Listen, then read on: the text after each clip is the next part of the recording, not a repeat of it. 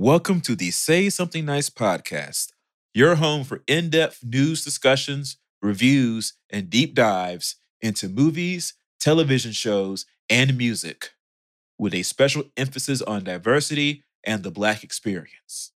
You can find our show on Apple Podcasts, Stitcher, and wherever else podcasts can be found. And you can also find us on all social media under the handle at SSN Podcast or at our website, ssnpodcast.com.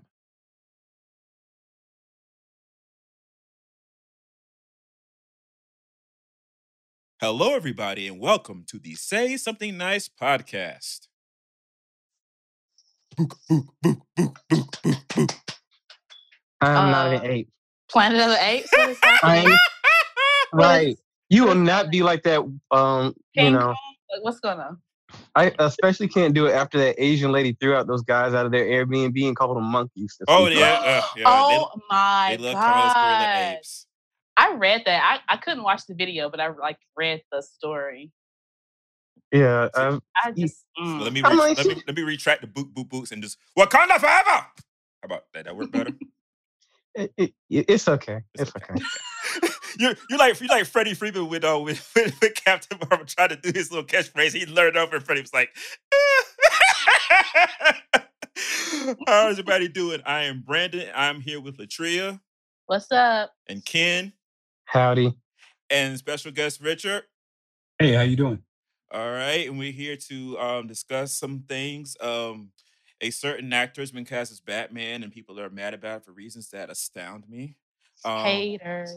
A certain app is going away and coming back in a different format immediately afterwards. And people are kind of acting a fool about it too, but also they're talking about the app in general, which makes for like a good conversation. And we saw a bunch of movies that we're going to talk about right now that maybe aren't as big as some of the others we've covered, but we still want to talk about them anyways. So let's start with the one that so actually I want to start with me and Ken. We went to go see Ma yesterday. Ma, of course, is the new thriller film slasher movie directed by Tate Taylor, the director and writer of The Help. Which is why I didn't want to see it, because I never saw Get On Up because he wrote and directed that. That's the James Brown movie? That's the James Brown movie. You would think that me being from Augusta. Is he white? Yeah, he's quite white. He is. We don't take kindly to you folks around these parts, white. Mm-hmm. He lives on a plantation. What? I think in Louisiana. You said Tate Taylor? Tate Taylor. Oh. Yeah, this movie stars. He even got a supervillain name. Yeah. It stars Octavia Spencer and Luke Evans and a bunch of meddling kids. Wow. Yeah, he's from Jackson, Mississippi. Yeah. Oh, it's Mississippi. I thought it was somewhere bad. Oh, so The Help was in his backyard. The Help was about his his birthday is today. Happy birthday, Tate. Oh, Lord Jesus. So his friend, Catherine, something starts with an L, she wrote the book. They knew each other growing up. The Help is about her life. And so when she wanted to adapt it, she got him to do it. It was his first movie. Oh, so this was Green Book before it was Green Book. It was definitely a Green Book before it was Green Book. Okay, I got it. I get it now. What's the lady's name who wrote that? He also did Girl on the Train, which I loved. So I mean, it's not that he's that didn't have Black people. Yeah. So it was it was good. Yeah. Catherine Stockett. My bad. Like, it's not that he's a bad director. It's just that, he's an out-of-touch white person who's made movies for Black people. When it comes to Black people, yeah. Yeah. But so Ma, in the trailers you think, oh, this Black woman's getting revenge on white people by, murdering all these white children. Sort of, kind of not really. I mean, oh man, it ain't hashtag fuck them kids. It is hashtag fuck them kids, but like people who try to fuck them kids doesn't happen really until like the third act. Yeah, like they what? Until the third act, like so the movie is 90 minutes long. Shit don't happen until about minute 55. So what happens?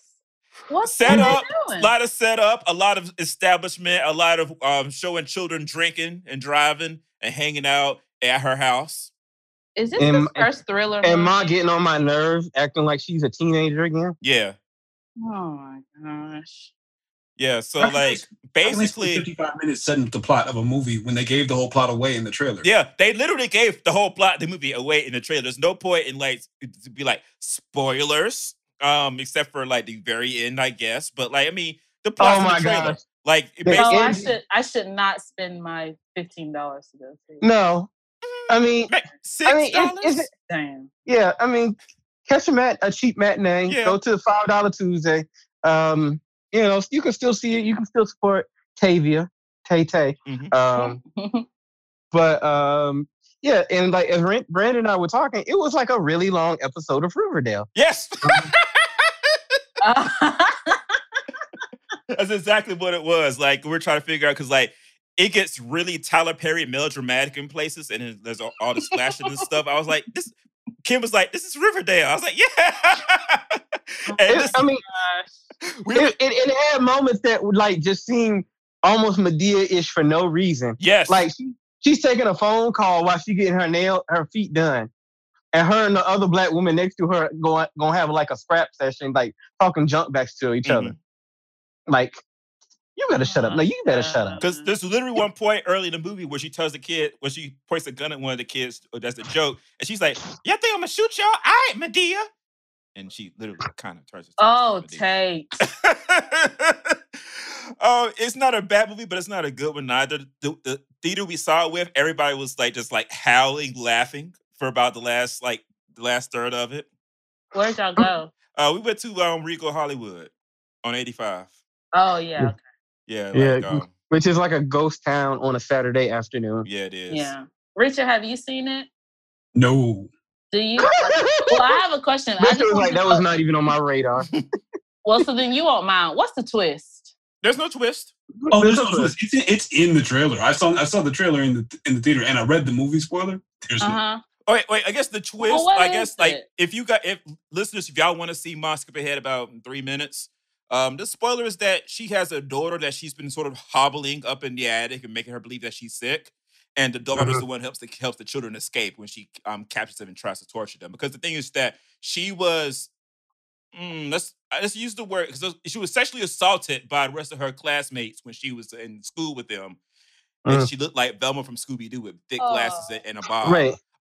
And that small town, the parents have grown up and had their own kids. So she's taking revenge on the parents by basically torturing their kids. And by So killing, is one of them the daddy? yeah, and by killing them. Yeah, Luke Evans is one of the daddies. I was And- about to say, is it Luke? Dang, Luke. And Yeah. and by kidnapping and killing the parents by one as well. Yeah. The only other thing Oh. about, like, the more I thought about the movie, and it's not like she immediately wants to get revenge on the kids. Mhm. The first instinct to me is that she was trying to get over a traumatic experience that she had Mm-hmm. by Mhm. reliving it. But the thing is, she didn't deal with that trauma. Because, I mean, why are you hanging with teenagers and you're a middle-aged woman? Right. So there was so many problems there, but it was like it's basically somebody trying to deal with a trauma by reliving it and trying to redefine the experience Right. that they have, but it not working out and taking it to absurd levels. Like, See, this sounds like it could be really good in the right hands. oh yeah, it could have. Possibly, yeah. But yeah, I really had a problem with her dress. Like Brandon said, she was dressed like Velma from Scooby-Doo, while everybody else was. This was in the '80s, so everybody else has the the '80s hairstyles Mhm. with the crimp and the jean jackets and And blah blah blah earrings. blah. And here you looking like you literally look like you're integrating to school from the. Hey, black people are not a monolith, Ken, okay? That was the other What? part. There Like But she was the only black student. that was the other part. So Latria, you found maybe that piece maybe of that, she was obsessed with Scooby-Doo. maybe she will. Latria, you found that piece of that article. I forgot where the rest of it Oh, came from. yeah. where- Because it was a tweet I saw, and Yeah. it was like a screenshot of that. That's why I sent it. Yeah, so Tate Taylor was being Uh. interviewed, and they asked him, about the whole race angle of the movie. He said the movie's Let me not see if about I can race, and he's find like, it. and he said Octavia asked him why do they think it's about race, and he's like, well, I'm white and you're black, and that's why they think that. The movie, it does not avoid race, but no, it's not about race, and it's kind of weird in that way, in that she's obviously like the only black kid who went to their school. She's one of the few black people in their town, but they don't really they address race in there's three distinct instances in the film where they address it, but it's not part of the texture of the movie that you would think it would be by watching the trailer. Yeah, it's more like subtext. Yes. They're post-racial. I mean, not. Yeah. I'm making a joke. I'm being funny. I mean, but you kind of right how they try to approach it. Kind of, yeah. Kinda. But yeah, I was thinking long and hard. It's a C+ of a movie, but depending upon the movie you're in, you might ratchet it up to a B something. But it's definitely like straight grade is like a C+ for me. Yeah, it's just like above saying this could have gone to Netflix. Right. And that's what I actually wanted to ask you about. So when you, because we were talking after the movie about movies and how they're sort of kind of progressing. So we're looking at Regal Hollywood has 24 screens. And I think roughly half of them are filled with superhero movies. The other half are like sequels and like 4 or 5 like original ideas. We were kind of talking about how movies are progressing. And the thing is that the one thing about movies like Ma, it could have gone to Netflix, but even if it's not that good, I'm kind of glad it didn't, because I am terrified in some ways of, even though I like a lot of these movies, of the inevitable thing where you go to the movie, to the Cineplex, and there's only superhero, sequel, adaptation, remake. Straight down the line. Yeah. You gotta have good and bad. Right. Yeah, that's true. All right. Well, I'm trying to think. Do I have any other thoughts about Ma? That ending to me, that was the weirdest ending. I saw that shit coming. I'm sorry, I saw that shit coming. This funny thing was like, no, man. When the very end happened, Kim was like, no, and I said yes. So basically, spoiler territory. So go spill okay. it. So, huh? I said spill it. Okay, so basically, the kids get rescued by the parents and the daughter. And the daughter, right? And they outside the house, right? Ma done got up after being stabbed in the back. And she pulled over the curtain looking in her house, looking at everybody outside, like your mean old lady in your neighborhood. And the house is on fire. Like the water heater got punctured or some shit. And the house is on FIRE. Yeah. So what she does is she saunters up her stairs and lays in bed with the man that she had killed. With Luke Evans. With Luke Evans, she had a crush on in school. Yeah, tied him up and killed him. Well, I guess I'm just going to lay here and die with my man. Yeah. Oh. I mean, maybe she realized that she didn't have a way to get out the house, so she might as well. She could have walked out the front door. But she was upstairs, right? Oh no, she walked upstairs. She walked upstairs from the basement. She was on the main level. She was literally 3 steps from the door. Oh. I guess she didn't want to go to jail. I don't know. Shit. Maybe that's it. And they're playing like that 80s like horror movie. On the soundtrack, she's going up the steps. And maybe she was like already like secretly in love with him before he raped her? Yes. So that's probably that kind of explains the twisted mentality there a little bit.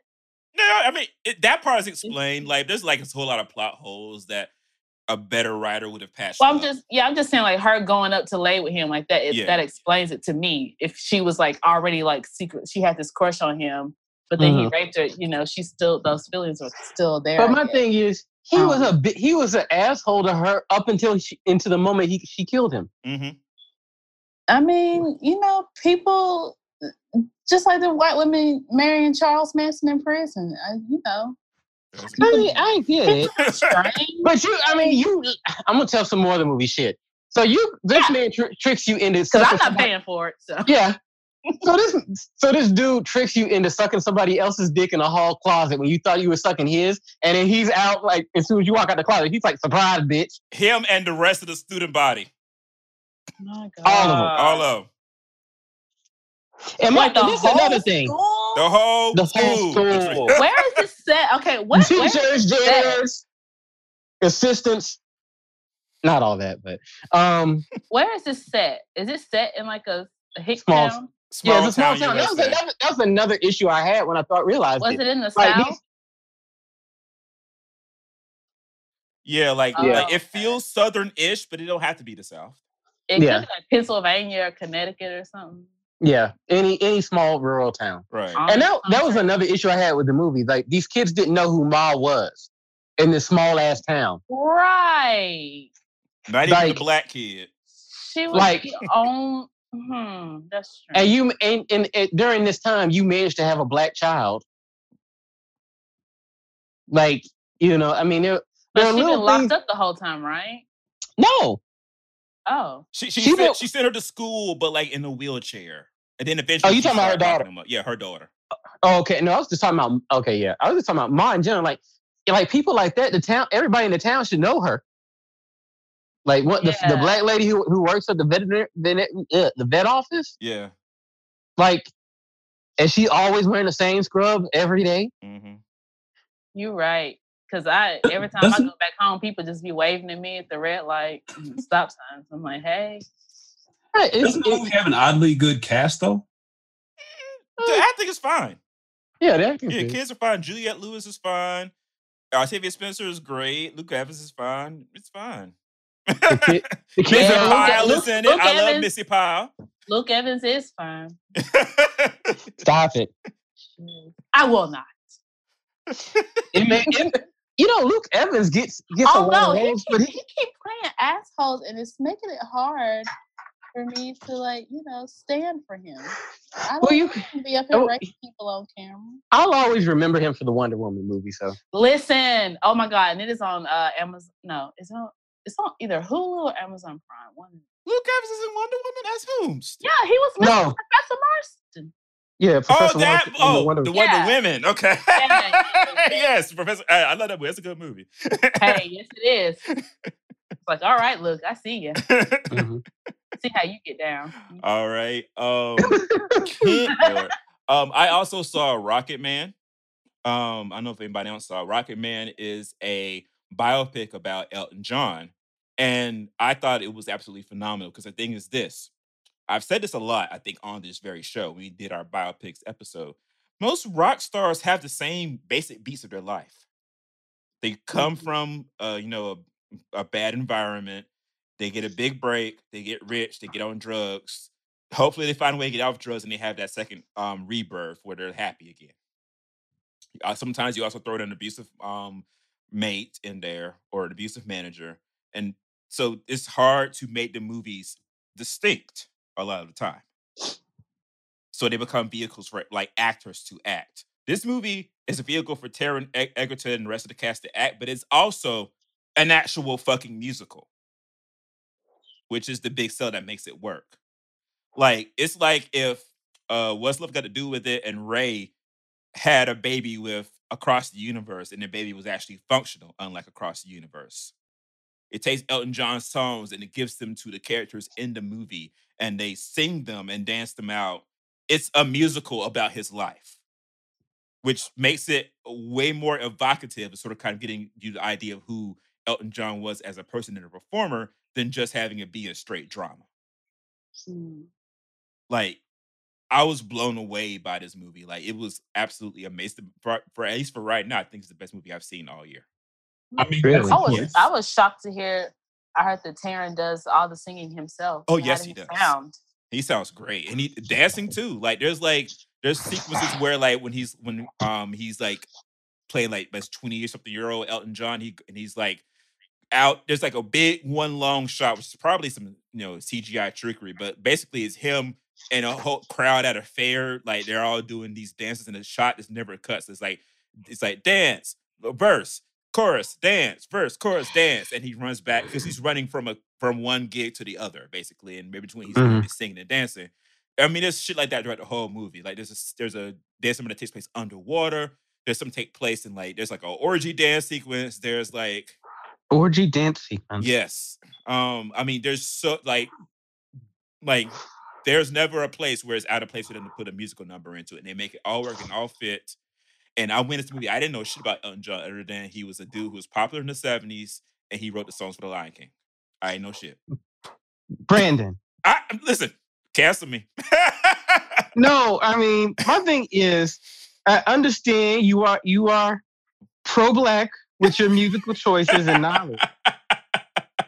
But Elton John, really, yeah, really,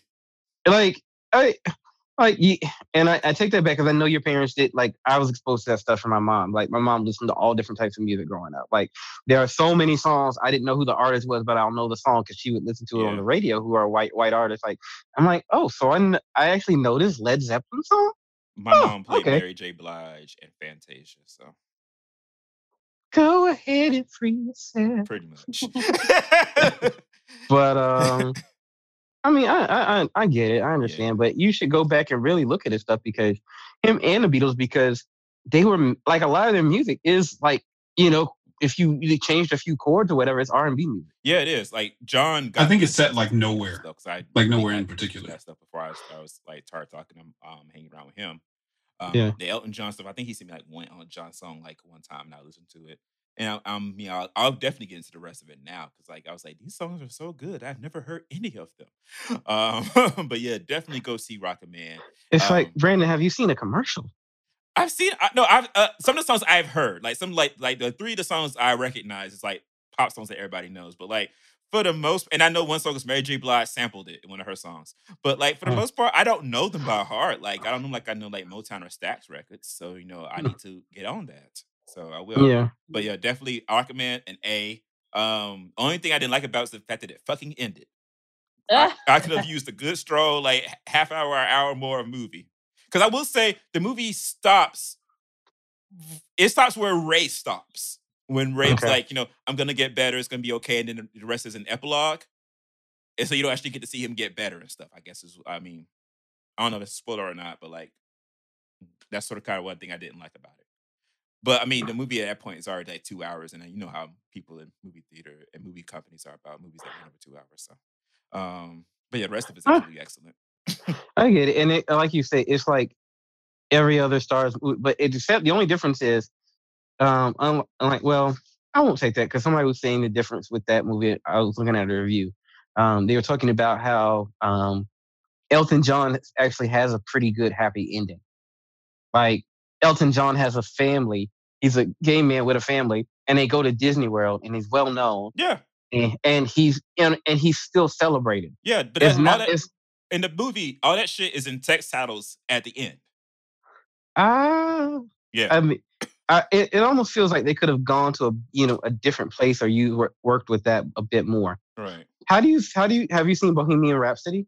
I have not, because everybody was like, yeah, about it. I want to know how people like that in comparison. Because it's the same guy. Well, the director that took over is the one that did Rocket Man, so he actually gets credit this time. Okay. Oh, because he's the one that when he fired Brian. Okay. Yeah. Oh boy. And it was. I heard it was originally his idea, and they put Bryan Singer on whatchamacallit or something. Or I don't know. I'm getting it mixed up. There's something quirky in that, but I think the trio is definitely right. Yeah. But yeah, definitely check that out. And Ken, you saw Godzilla. King of the Monsters. Yeah, I mean, if Godzilla is one of those movies that if you're into Godzilla, you'll enjoy this movie. Mm-hmm. If you're not into Godzilla, save your money. That's pretty much it. You have a pretty much paper thin plot to get these monsters to fight each other, which that's what you kind of need. They try to shoehorn a human story in there, which it kind of works, but it really kind of doesn't. It more or less feels like everybody's a bit player and your major star can't talk, and is only like, it's like in the Glass Menagerie where you have those people who are like, what do they call those characters who are not there? Non-playable characters? What? That's a video game. Anyway, basically, I was trying to make an illusion of Godzilla, but basically, your main character, everybody's there to see, really can't talk or really can't interact with people like that. But the 11 from Stranger Things, Millie Bobby Brown. Millie Bobby Brown. She's not really in the movie as much as they tried to advertise her being in there. Boo. I mean, she really doesn't, and she really doesn't do more than be a damsel in distress until like the third act. Bait and fucking switch. Who is running publicity at Warner Brothers this year? I want to know because the fuck. Some of the fights are good. The CGI is questionable. It's not. It's like they're trying to hide bad CGI behind an Instagram filter. And sometimes the green screens for the monsters and the green screens for the human beings don't match. Like, and separately they look okay, but when they try to match them up together, it kind of looks odd. Who is the company in charge of the CGI for this movie? I'm about to look it up right now. Right, you keep going. Yeah. Oh, and basically, Godzilla is Monster Jesus. Oh, he can just do anything. No, he's just worshipped like that. Oh. Filmed in Atlanta, Georgia. Yep. Yeah. Interesting. Come on, Abortion Studios. Oh. Well, it's probably the last movie that's going to be filmed here. Yep. Let's see. Special effects, Moving Picture Company, Double Negative, Method Studios, Rodeo Effects. ILM did concept design development. They didn't do any actual effects. Okay, so yeah, so we got like it's like, yeah. Okay, I see what happened.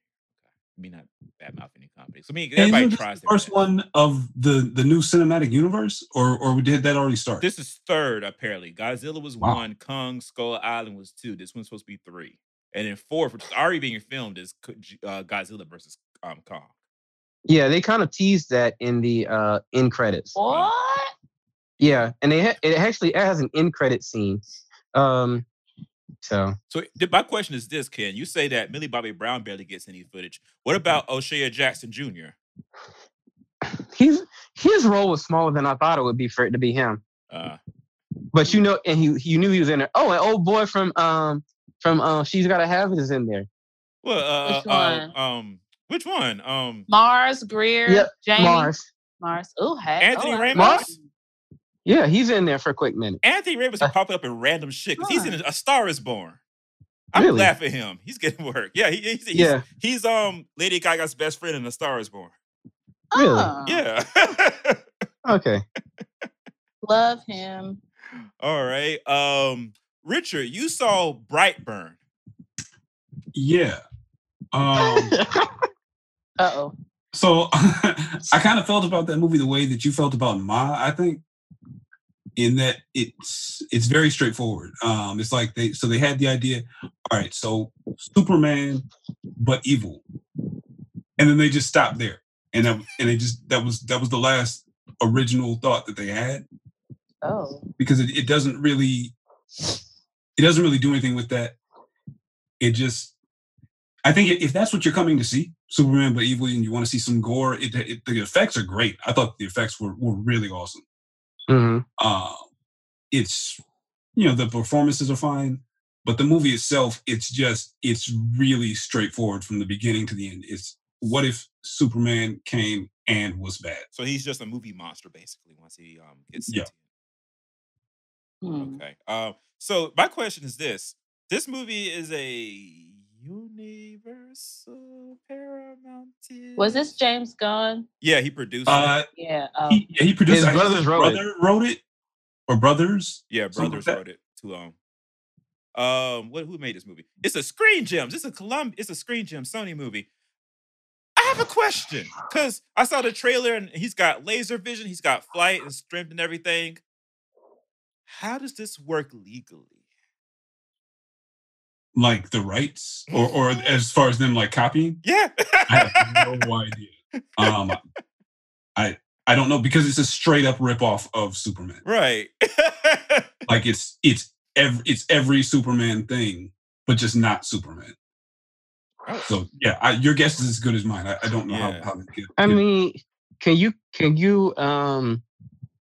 copyright a collection of powers? Ask the people who made the greatest American hero because they call. But I mean, if he calls it something different, like they kind of never explain anything. Okay. So probably because they were probably trying to avoid using words that'll directly tie it to Superman. Yeah, I mean, like he could be generic X-Man, but it's obviously Superman. Right. Because I mean, like the whole Superman Shazam lawsuit back in the 40s. But that was back in the 40s. I'd assume by modern times it'll be different. But then I found out they sued Greatest American Hero in the 80s and lost. So I guess that's what it is, that they can just parody Superman if they want to. I don't know. That's weird. It's just very weird to me. But yeah. So if you were to give Brightburn a letter grade, Richard, what would you give it? Like a C-. Okay. Oh shit. But I mean, it's basically a horror movie, and I'm not a real horror movie fan. I think if that's what you're coming for, then it'll probably be like a B. Okay. And Ken, what about you for Godzilla? I would give Godzilla a C+. Okay. A lot of C's today on these movies. Jesus. Barely scraping past this week. Latria. But they passed, though. They passed. That's what matters. Latria. Barely. You and I think Ken also, y'all saw. They get the same degree. Latria, you and Ken, I think y'all both saw Always Be My Maybe on Netflix, starring Ali Wong and Randall Park. That gets an A. Loved it. It is such a good. It is like a perfect rom-com. Yep. And like everybody's Asian except for Michelle Buteau, who plays the best friend. Is she like a Netflix studio person now? She's a comedian. I mean, she's like coming up, so I'm happy. Once you end up in one Netflix thing, it seems like you end up in like 5 or 6 other things. Oh yeah, it's like I guess it's like a studio contract or something you sign. I'm sure. I'm wondering because I'm like I saw her in that, and then I watched Someone Great, and then she popped up in there like randomly.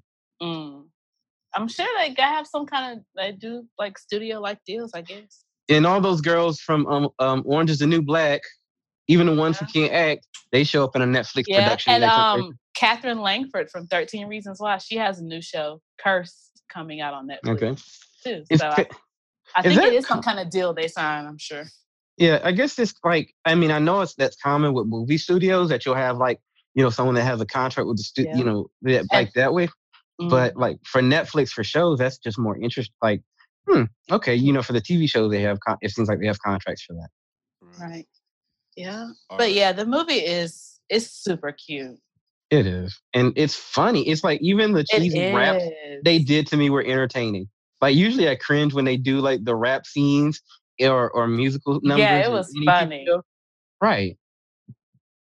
I thought like, I felt like even though it was like still kind of followed your, kind of like, it was kind of predictable. Yeah. It was predictable, your cliche formula, but they gave you a little twist on it, a little edge, all right, we're going to push this a little bit forward, I did enjoy that random cameo of him playing himself. I did. Like, yes. I mean, we can talk about it. It's in the trailer, right? No, it's not. Is it? Yes, it is. Yes, it is. It was in the trailer. Oh, okay, I didn't know. Because I knew about it before I saw the movie, and I was like, I didn't know he was going to be in this. But okay, cool. Yeah, they've tweeted out many times. Yes, it's Mr. John Wick. Yeah. He was in there dressed as John Wick. He was. It really, really does. It comes through just playing himself. I feel like he had finished the movie and was like, let me just keep the hair and the scruff, and I'll just go right on to the Netflix.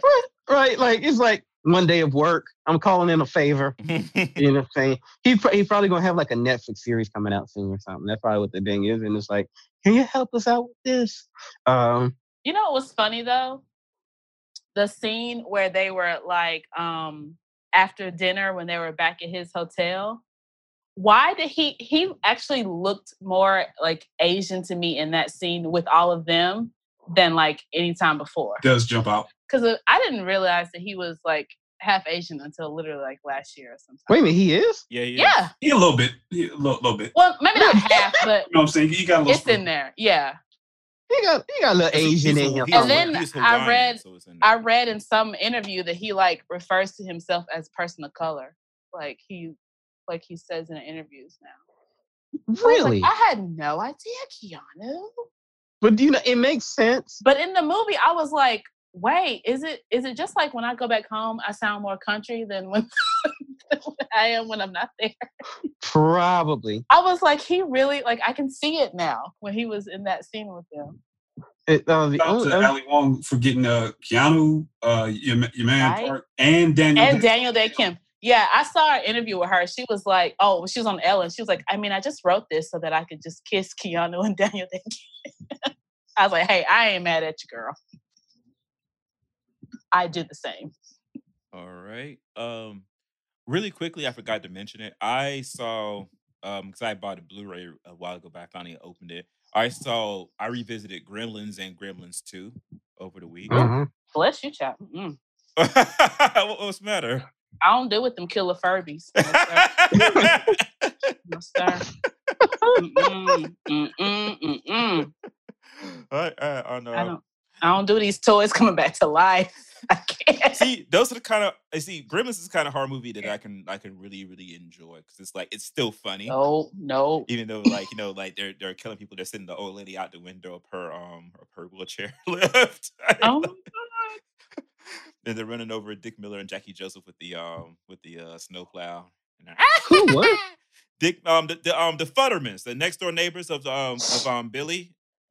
I have not seen that movie since the 80s. Right. They run over a couple basically with a snowplow. They bust in the front door of the house and they're playing the busting. But yeah, I love those movies. Gremlins 2, because one thing, Gremlins 1, everybody thought was going to be like a ridiculous movie that wouldn't make any sense, and it was a big hit and everything. Then Joe Dante made 2, which is a ridiculous movie that makes no fucking sense. But I still like the movie anyway. It's ridiculous, and I don't remember if it made money or not. But this movie is fucking. I've always loved that one. Maybe. So you know what? You probably shouldn't talk about it because watch 2021. They're gonna revive Gremlins because they ain't got nothing else to do. They've already been talking about it for years about reviving it. Jesus. Because it's the kind of thing that you would expect that Warner Brothers would want to try to bring back. Mm-hmm. I bring assume it back, at some point before 2025 they'll announce it. They'll sign James Gunn or somebody to direct it, and it'll actually. Please not James Gunn. So like, what do they teach in film school these days? How to readapt things that have already occurred? Like they're not teaching new ideas. What is happening? It's the thing like we were talking about the Ma thing. If you have a new, I actually told Ken this yesterday. If you have a new idea for a movie, it would actually be easier for you to lengthen it, turn it into a miniseries, and sell it to Netflix or to Amazon than it would be to make it into a feature film, because it's not going to be adapted, because the feature film studios are really skittish on new stuff, because with people's declining attendance of movie theaters and the whole, and this really mostly Disney's fault. Disney found a way to make every movie they make into an event film.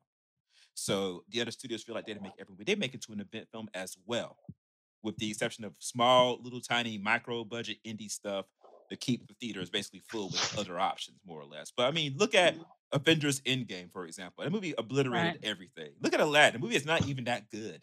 Like, came in and obliterated everything. And so the other studios like, we want that money, because Disney only puts out 8 movies a year and makes $6 billion, just about. Right. Yeah. So that's what the trouble is. It's not like people don't have new ideas. Like, as for decades now, you could literally spit in the air in Los Angeles and find 6 new ideas. Right. That would actually work as movies. It's just that, do you want to take the risk of paying somebody of, this much money and giving them a budget of $30 million to make this movie? Is really where the problem comes in. As the fan of, I think the biggest fan of modern Disney in this meetup right now, I just feel the need to say, don't hate the player, hate the game. Well, hello, new voice. They're very good at it. Hi, Amelia. Everybody, Amelia's here. Let's talk about Disney in general, not just Disney, but Disney, Lucasfilm, Pixar, and Marvel. So yeah, the Thanos of the entertainment industry. Basically. Wow, they did really snap the industry in half. Yeah. I saw a meme that had the posters for Shazam, Hellboy, and what else came out in April? Little, I think it was. Yep. And Thanos snapping in them like. I love the meme where they where they remove Thanos' head and replace it with Mickey's head and replace each Infinity Stone with like the Marvel symbol, the Pixar symbol, the Fox symbol, the Lucasfilm symbol. I love that one. The thing about it is, like, I don't know if you guys watch Kids React on YouTube or just read the React channel in general. It's the #1 YouTube channel that I watch. Like, not kids in particular, but just React in general, like every video, because they drop every day. And a lot of, usually when a Disney movie, when a new adaptation's coming out, what they like to do is they like with Beauty and the Beast, they sat parent down with the child and showed them, here's the new one, like here's the new trailer. Now here's the trailer from the one that your parents saw. And, the trailer is usually shot for shot. And the kids are always like, yeah, like I saw the cartoon one, of course, but like I really would prefer to see this one. So whenever I see people that are my age or a little bit younger or older than me, like where are the new ideas as far as Disney is concerned, I'm like, kids don't care about an old cartoon movie. However, if you give them the exact same cartoon movie and amazing CGI, which is their generation, they're way more into it. So, but I mean, Disney's not wrong. They've made crappier versions in CGI. Except for the Jungle Book. Okay, because Jungle Book was the first one I was going to bring up, because that's Jon Favreau. But Dumbo was bad. I didn't see Dumbo. Don't see it. I didn't like the original Dumbo, so I knew Dumbo was never a story I cared for. Now I saw Janelle Monáe was involved, and part of me was like, maybe. No, she's not. No, she's involved with Lady and the Tramp. You got your right. Dumbo has Danny Newton's daughter in it. Yeah, Aladdin I don't care about that. It's not good. Beauty and the Beast. Okay, people are very now is Aladdin. Hold on. Beauty and the Beast. I loved Beauty and the Beast. I saw it 5 times. I cried every time. I still don't see why Brandon hates it so much. I like the singing. Emma Watson. I liked everything. Emma Watson. You know what? We're just gonna have to agree to disagree. Brandon, this is why I take your opinions in with a grain of salt, because your judgment of is this movie good was there singing Hermione good? My response is always going to be, they are not going to sing as good as the professional singers that were in the cartoon. Which is why they should get professional singers to dub them like they did back in the old days. And I've always said that. I know, bring and back singing ghosts. I've always said that they you want that on the cap, Brandon? I think we should make merchandise that says that. I already do. Do you know when the last time Disney did that is? Because I do. I remember it. You're talking about that High School Musical stuff. When they hired Drew Seeley to sing for Troy Bolton before they hired Zac Efron to play Troy Bolton, and Zac said, "What the fuck? I can actually sing." Like, no. And then they were like, "Well, we get you, but we already hired Drew Seeley to do this because he agreed to the tour and everything else." And then for 2 and 3, us High School Musical fans were like, "Troy's voice sounds different, but it's actually kind of better," because they let Zac do his thing. But that's the thing. Zac Efron can actually sing. Emma Watson cannot sing. Mina Masood, bless his heart, cannot sing. Will Smith, bless his heart, cannot sing. But there are people out there who can sing these parts for them, and we won't care. Rebecca Ferguson, I keep saying this every week. I feel like Rebecca Ferguson in The Greatest Showman can't sing a fucking note. They hire somebody to sing for her. No one cares. The industry needs its own Deborah Killings. Yeah, Deborah Killings. Yes, Deborah Killings did that shit for, who's the lady who played Paula Patton in Idlewild? Well, I wasn't gonna say that, but okay. Deborah Killings literally did the dubbing for Paula Patton in Idlewild. I know, I mean, I get that, but you knew what I was talking about. Yeah, like the secret singer who they don't credit, who actually sings the songs for them, like TLC.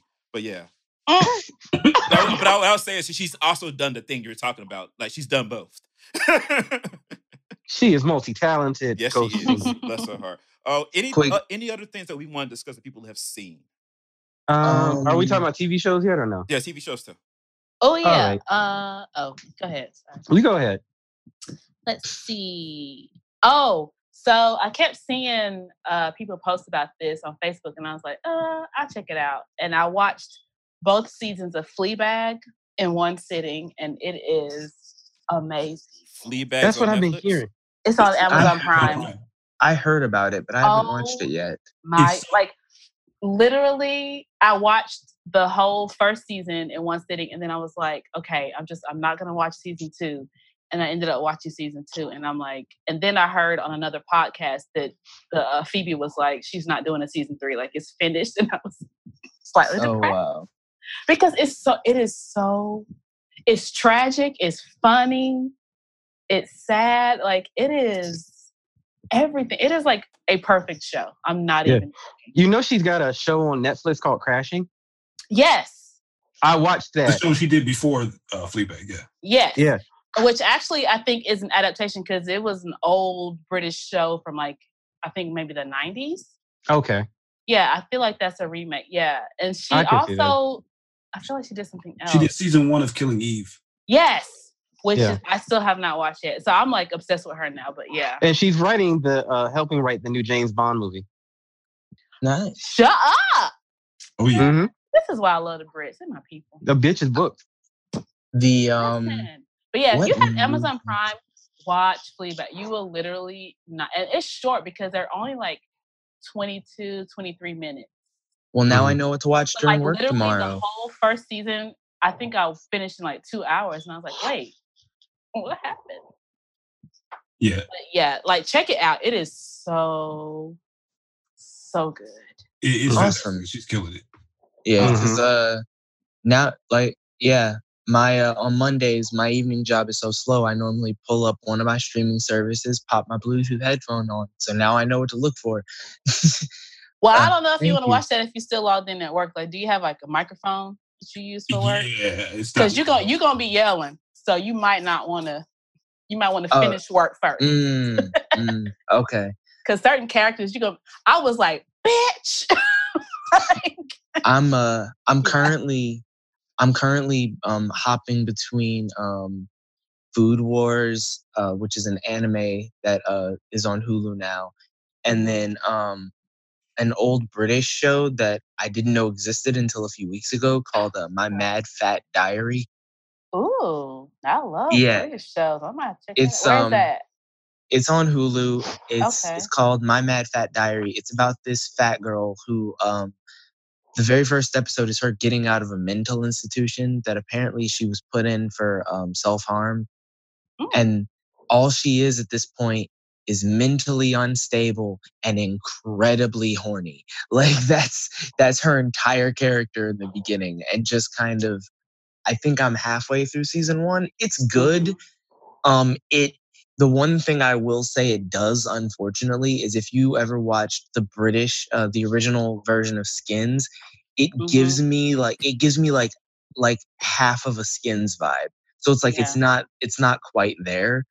But it's good. Like it's a good show. Like I found myself suckered in. I actually took a break because I could tell I was reaching the emotional low point of the season, and I was feeling emotional like in real life, and I was like, why am I emotional? Oh, because of this show. So I like stopped watching for a few days. Yeah. So I was like, I don't need these runoff emotions affecting me in my regular life. Not runoff emotions. Other than that, what's the name of it again? I'm sorry.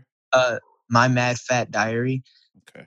The newest thing I've seen is that new the only new thing I've watched recently is that new Netflix movie. I can't remember the name of it, but it's got Jacob Latimore and KJ Apa, and it's like last day of summer or something like that. Yeah, like last summer or something. Okay, so here's the thing. I thought I was putting on a piece of crap feel-good teen movie that just happened to have Jacob Latimore and KJ Apa in it. That movie is genuinely good. Oh. Then of course they threw in my boo thing, Tyler Posey, and I was like, oh, I'm watching this. I didn't know he was in it, and at one point I was like, I could turn this off and put something else on, but it's a good movie. And then he popped up on the screen, and I was like, nope, I gotta watch the whole thing. I've been debating watching that, but I'm like, I didn't know. Like, if you got laundry to fold, or you just got some food and you don't know what to put on, and you feel like smiling, put it on. Like, the character arcs are pretty good. It's like one couple, they break up like right after high school graduation because they're like, we obviously can't be together post high school because we're going to schools that are far away. Right. The one girl is like, oh, I gotta get in. I gotta like win this film festival over the summer. One dude is. What's funny to me, and I bring this up only because I tweeted about it and I actually got a reply, which was crazy. Not a reply, but like a retweet with a comment, and then of course, no actor leaves those retweets with comments up for very long. It's like they do them and then they delete them the next day. But I tweeted at KJ Appa. I was just like, why are all of your characters musically inclined? Because he's actually good at all of them. And I'm like, even in The Hate U Give, like, yes, he's the white boy dating the black girl, but he also like makes beats. So I'm like, do you only take roles that lean in a music direction? Because he does, there is music outside of Riverdale soundtrack. There's music from him that you can find on like Google and stuff. Mm-hmm. And he just replied with like, hey, maybe someday. And I was just like, honestly, I would support a full length KJ Appa album because he's got the voice and he's got talent and everything. But just don't end up like the teacher on Glee. Oh God, no. What happened? No, Matthew. What happened to him? No, he had an album, nobody heard it. Yeah, I think I was one of the only ones. And then, of course, don't end up like Rachel either, because Leah Michelle put out an album and like 5 people. She did? It. Yeah, exactly. The star of Glee put out an album and nobody cared. Unless you're doing you can only do covers for the rest of your life. Half the cast of Glee has put out music. That's the thing, is half the cast of Glee has put out albums and nobody gave a crap about any of them. the guy from the wheelchair just has a new single. Who played the boy in the wheelchair? But he's kind of reinvented his film and acting career and more refocused it around the fact that he's a gay guy, because he did like the Harvey Milk movie. Like, he took his time. Everyone else was just like, I'm either still on Glee or I'm just about to get off Glee. Here's some music. And all of us were like, we don't care. Like, wait a minute. The guy in the wheelchair was in the Harvey Milk movie. Not the one that's like Milk, but it was like something else. Like it may not have been the Harvey Milk movie. He did something very, very gay, because he is a gay man. Like he did like 1 or 2 like gay movies, but they were like Charles' name. So we keep saying the boy in the wheelchair. What is it? Kevin McHale. Kevin McHale. Yeah. Because I know he wasn't a boy band for real though. Yeah, really? NLT. Yeah, NLT. You can. It is hilarious. Like, not in a bad way, but it's like, wow, he's really, the guy. He's out here jugging and doing all these boy band moves and stuff, and it's like, they were like the white B2K essentially. Is NLT? NLT was the white B2K. They had 3 singles. They maybe put out an album, but I can't find it anywhere. And I actually genuinely like the 3 singles. Wow, I just Googled. Wow. Yeah. They are the white Outfit. B2K. Oh, what did NLT stand for? Not like them. But they were so like them. They were signed to TUG Entertainment. Wait a minute, what? They were discovered by Chris Stokes. Oh my God. Oh shit! This took a turn. So you were right. They were the white B2K. Yeah, no. So Chris Stokes, it's like the old boy who put together New Edition when he put together New Kids on the Block. He openly made fun of his old band when he was on Ellen, because she brought up the boy band he used to be in, and she was like, "What were you guys called?" He said NLT, and she was like, "What didn't that stand for?" He's like, "Not like them," even though we were exactly like them. He didn't say who them were. They have a Timbaland record. Wow. Wow. Yeah, I learn something new every time I'm on this damn podcast. I'm a genuine fan of Kevin McHale. Other than that, the My Hero Academia movie just became available on like digital download in America, so I bought that and rewatched it. Okay, but, that's about it as far as me and what I've been watching. Right. Anime and British stuff. Yeah, after I finished Fleabag, I was like, I need all my Brits. So I realized that I'm severely behind on Luther. So I watched like 4 episodes today. I was like, I can't do anymore because it was too much. I started hearing noises and I was like, let me turn this off. Oh. But I also watched What Women Want. Really? Taraji P. Henson? I Mel Gibson. I actually What Women Want? Mel Gibson, you mean? No. What Women Want with Taraji, yeah. No, that's what men want. Oh, I'm sorry. Yeah, you know what I meant. You know what I meant. Yeah. Directed by Adam Shankman. I actually paid $5.99 to watch it on demand because I couldn't wait for it to finally get on HBO or wherever it's gonna land. So I was like, I want to watch it now. So I loved it. I really enjoyed that movie. Okay. It wasn't just another run-of-the-mill movie that just happened to star a black woman. Like it wasn't another one of those. Well, one of those Will Packer types. Sure. Wow. He produced it. Yeah. Yeah, he produced it, and I know Jazz Waters and I forgot the other lady wrote it. Tina Chisholm, who wrote Little, and directed Little. She wrote that movie too, and because Adam Shankman director of Hairspray and Bring Me Down the House. Yes, but I enjoyed it. I thought it was cute. Okay, the thing is, Taraji is good in anything. Yes. Yeah, like she has that power.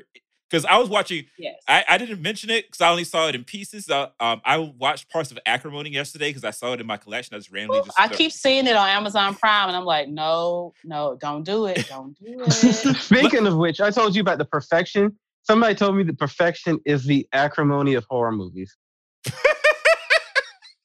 Oh, dang. But you said it was good, kid. Oh, no. I didn't say it was good. You were talking about The Perfection, 2018. What is this? Where is this going? It's with the Get Out girl. Okay. Yeah. Oh, Allison Williams. Yes. And Logan Browning. Yeah. Yes. But they did wonderful performances. But that movie, like it changes like it becomes 20 different movies. But I think Latria basically summed it up really well when she said it looked like Black Swan meets the orchestra.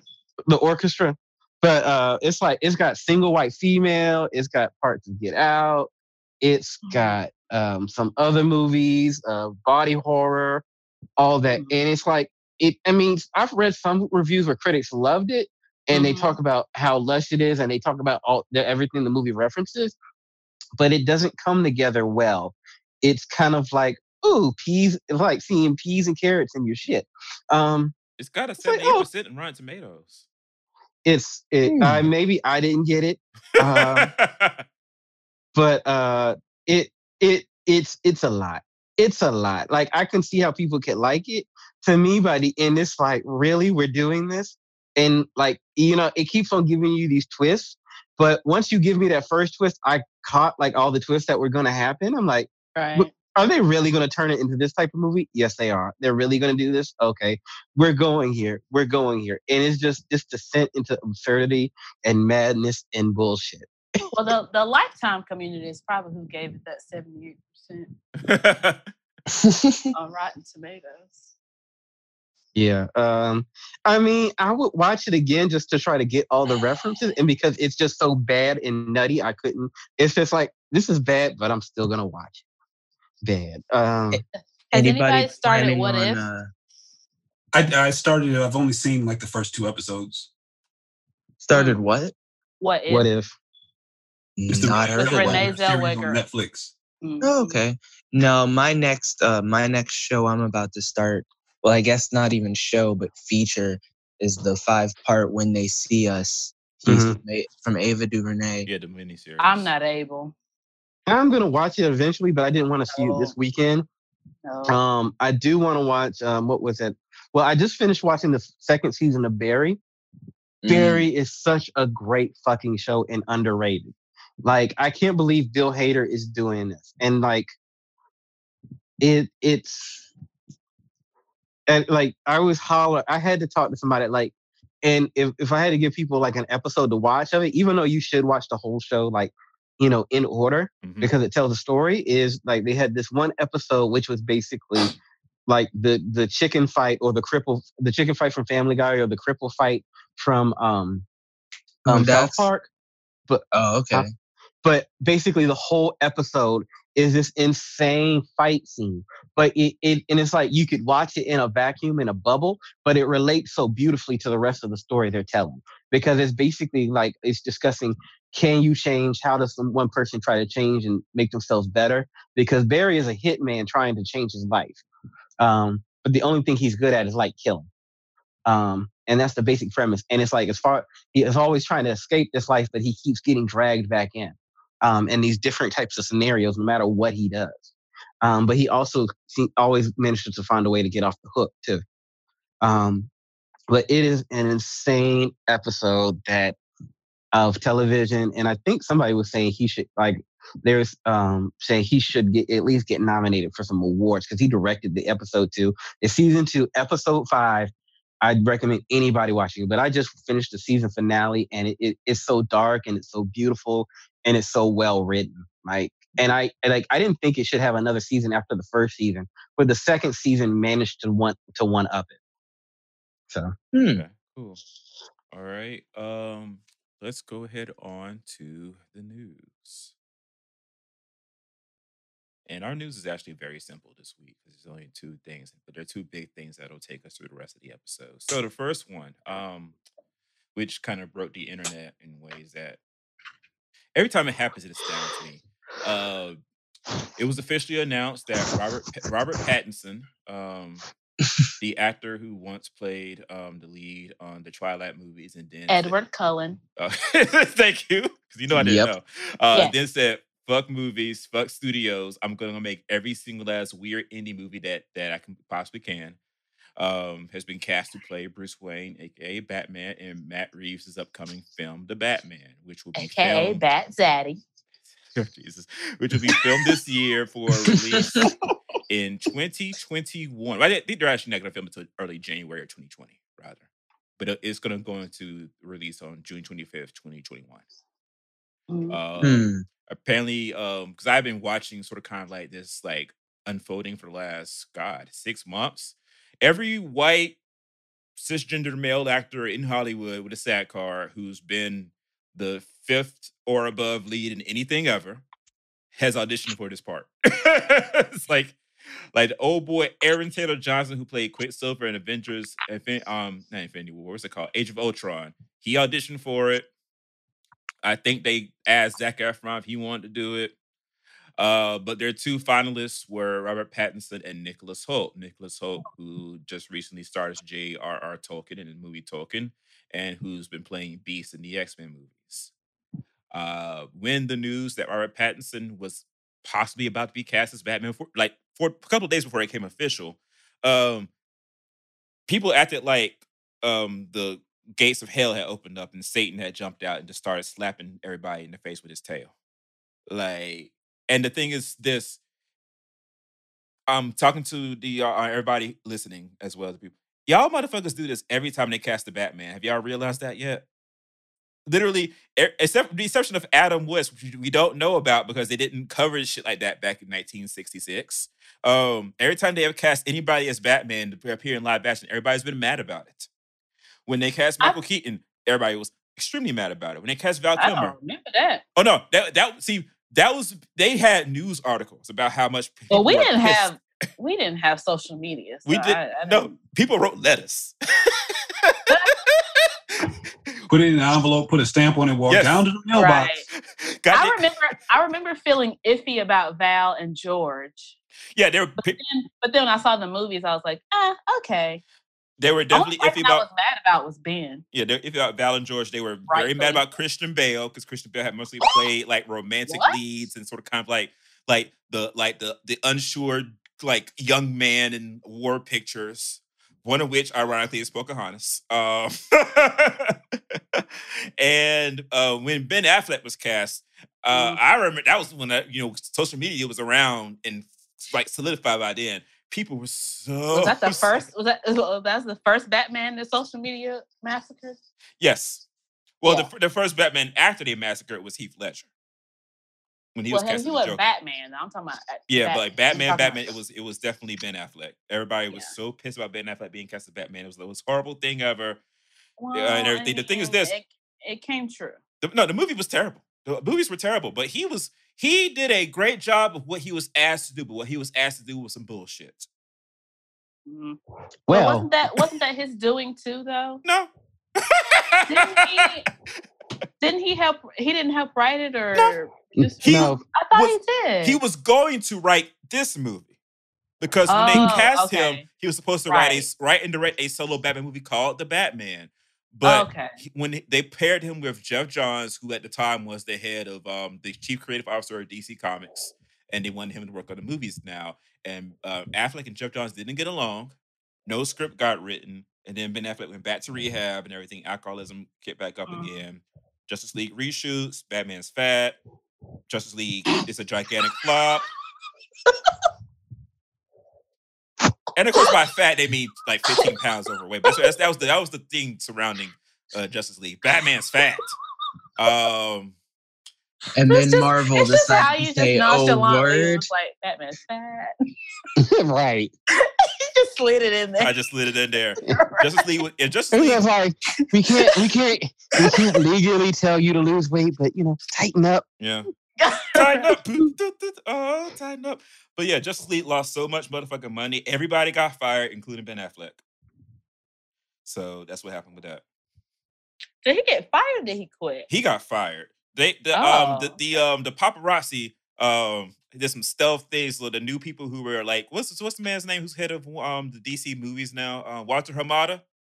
Him and Toby Emmerich, the paparazzi got them pulled up to Ben Affleck's house about 5 or 6 months ago. And then it was whatever it was a month before they put out that statement that Ben Affleck said, "I'm stepping away from Batman." So, fired. Because everybody got fired. Geoff Johns got fired. John Berg, who was the head of the DC movies with him, got fired. Kevin Tsujihara got fired for other shit. The head of marketing at Warner Bros. Got fired. Zack Snyder, as we already know, he got fired. Joss Whedon got fired. They cleaned house. Joss Whedon, he did all those CW shows. What did he do back in the day? Buffy the Vampire Slayer and Angel. Yeah, Joss Whedon. Among other things. Yeah, because with Justice League, I think we talked about this, but just like for audience, just a quick reminder, Zack Snyder directed Justice League. They weren't happy with it. They fired him at the same time his daughter committed suicide. They brought in Joss Whedon. Joss Whedon had already been brought in to do rewrites, but they asked Joss Whedon to direct the rewrites. And so they reshot roughly half the movie 4 months before it was due to come out. Didn't delay it because Warner Bros. Had just been bought by AT&T, and Kevin Tsujihara and Toby Emmerich, who were the heads of Warner Brothers, were scared they wouldn't get their bonuses because they thought they would be replaced and fired after this merger was completed. So they didn't delay Justice League. They put it out for, even though they just done them reshoots, and they were extensive reshoots. Those are the ones where Henry Cavill had his mustache and they had to take it out using CGI, and it didn't work. The movie was fucking terrible. Movie lost, because the movie costs, they say $300 million plus $200 million more for marketing, but it might have cost more than that. A little bit more at least. And it only made $657 million worldwide, which means that it lost a bunch of fucking money. Everybody got fired. So here we are. This is why they aren't doing, like, people wondering why doesn't the DC movies wind they like Marvel leading up to events? This is why. They aren't doing that event shit anymore. Not for a long time at least, because they got burned, they feel. So it'll be individual movies like The Batman, Birds of Prey, and Shazam. The only things they're spending money on is Aquaman and Wonder Woman. Because Aquaman, people love it overseas, and Wonder Woman, people love it here. So sounds like they finally learned their place. I actually agree. Well, not their place, like slavery, but like I know, right? But like DC movies, well, DC characters in the comics at least. Whenever they do team ups and shit, it's not like how the Marvel characters. Like Marvel characters, mostly all created by like a small brain trust of Stan Lee and Jack Kirby and Steve Ditko. There's a commonality in how they're written and sort of kind of conceived. And the outliers, they find a way to blend them in easily. The DC characters don't fit together that easily. And plus, with Superman and Batman being as iconic as they are, and Superman being as old a character as he is, they're always like, they're torn between we should do a cool take of Superman or it should be like Christopher Reeve and nothing else. And they don't know what to do with these characters. So it's easiest for them to just take individual smaller things and make smaller movies and just focus on trying to make a profit from smaller shit. They should be going after all the shit that you wouldn't think they would make. Like a Booster Gold movie should be in the books. They're making Blue Beetle. They should actually make that. Like small things that would work as individual movies. Birds of Prey is a good idea. I'm excited about Birds of Prey, but if they make a Booster Gold movie, honestly, I would see it only if it was marketed to me as a comedy, because that's what Booster Gold is. It has to be a comedy. If you make a Booster Gold movie, it has to be a comedy. But so here's the thing. I both like and hate this, like, okay, hey, we tried to build a universe that didn't work, so we're backtracking thing. Just because when they were trying to, I don't know if you guys remember, but when DC was like, we're going to try to build a universe, Sony was like, we're going to do The Mummy and we're going to do this. And we're going to build like that was Universal. Universal. Yeah, Universal was like, we're going to make the Dark Universe. While DC is like, all right, it's time for the DC Universe films. And Marvel's like, guys, we've been doing this since 2006 at this point. or 2008. Like, come on now. We've been trucking. Like, you're like 5 years too early to try to pull off some shit like this quickly. But like Justice League was a trash movie. But see, here's the problem is now you have Wonder Woman, which its first one was great. Yes, her part of Justice League was trash, but that's because she went from being written by an intelligent woman to being written by a dude and then rewritten by another dude who's like, okay, let me try to fix this. And of course he couldn't fix everything. Joss is amazing, but bring him in from the beginning if you want top quality product. The issue I have with it is now their properties are scattered all over the place among all these new ideas, which some are good and some I just don't agree with. Like, I have absolutely no desire to see the Joaquin Phoenix Joker movie. Well, they're making that just because, like, that's the weird thing about how I guess one thing they have to figure out how to promote that as it not being attached to the other films. It's just being made because they want to try to get Joaquin Phoenix the Oscar for Best Actor. That's really the only And see, that's the thing. You can't be like, here's Suicide Squad where there's Harley, and here's Birds of Prey where there's Harley, and there's probably going to be another Joker cameo. It might not be Jared, it might be someone else. And then be like, but we're also making this art house, artsy descent into madness period piece that has nothing to do with his actual origin story, and it's just called Joker. Like, no.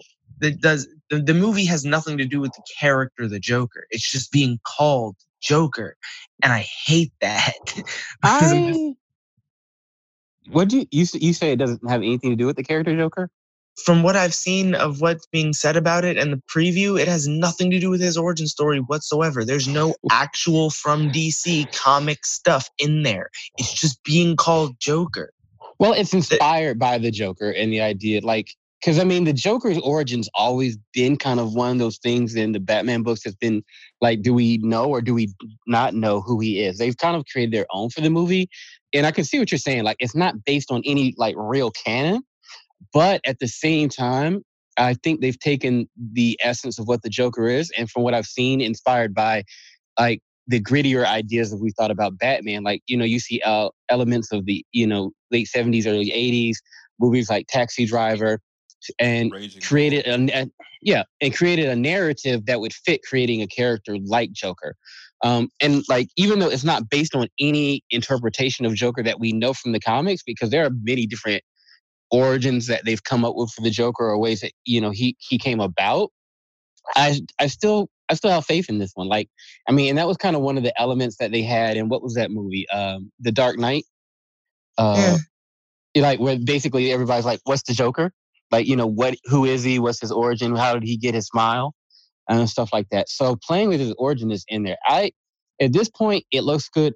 And I'll give it to it if it is good. I'm not as faithful to the comics as much as I'm faithful to a good story that is what you use a term for this, Brandon. I can't remember it.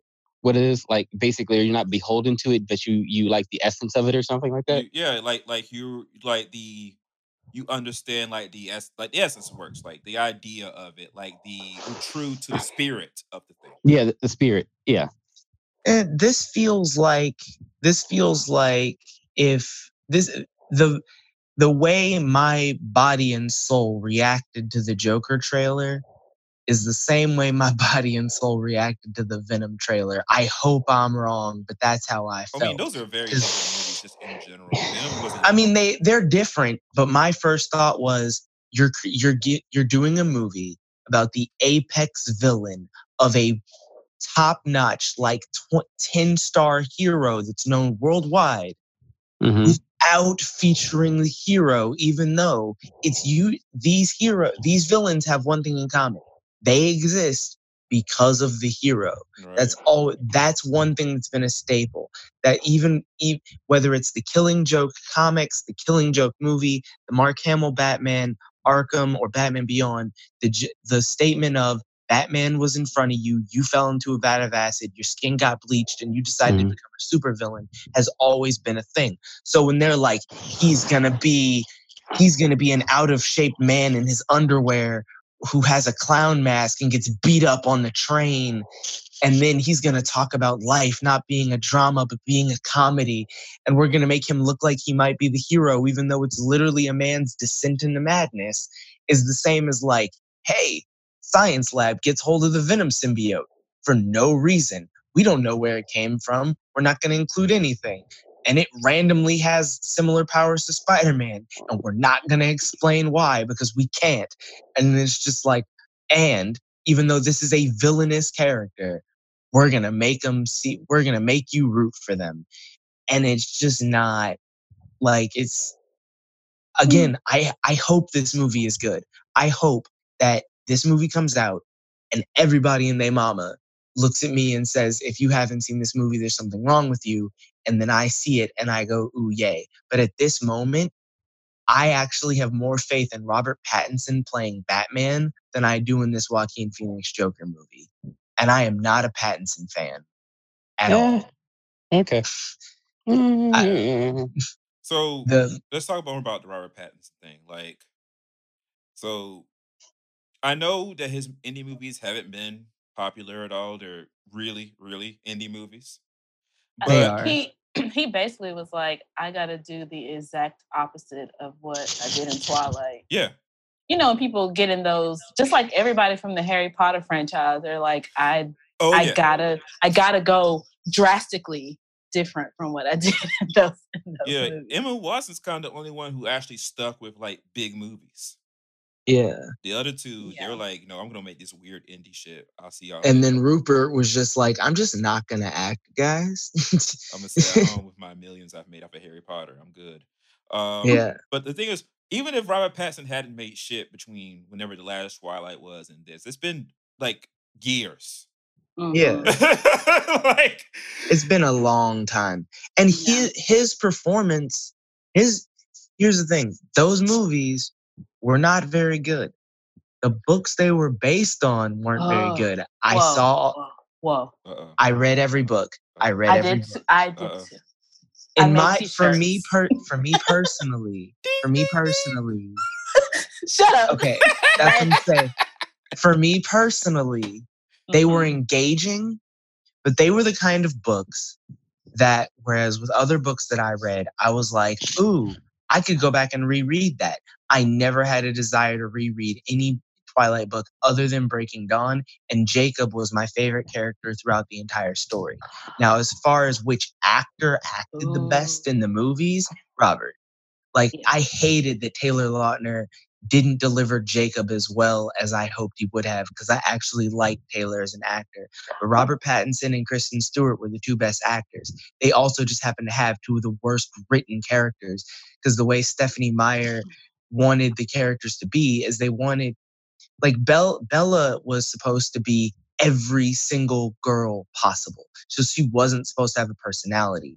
So that's why I loved the internet. Anyone who knew anything about Twilight, when they were like Kristen Stewart can't act, they were like, yes, she can. Bella's just not a well-written character.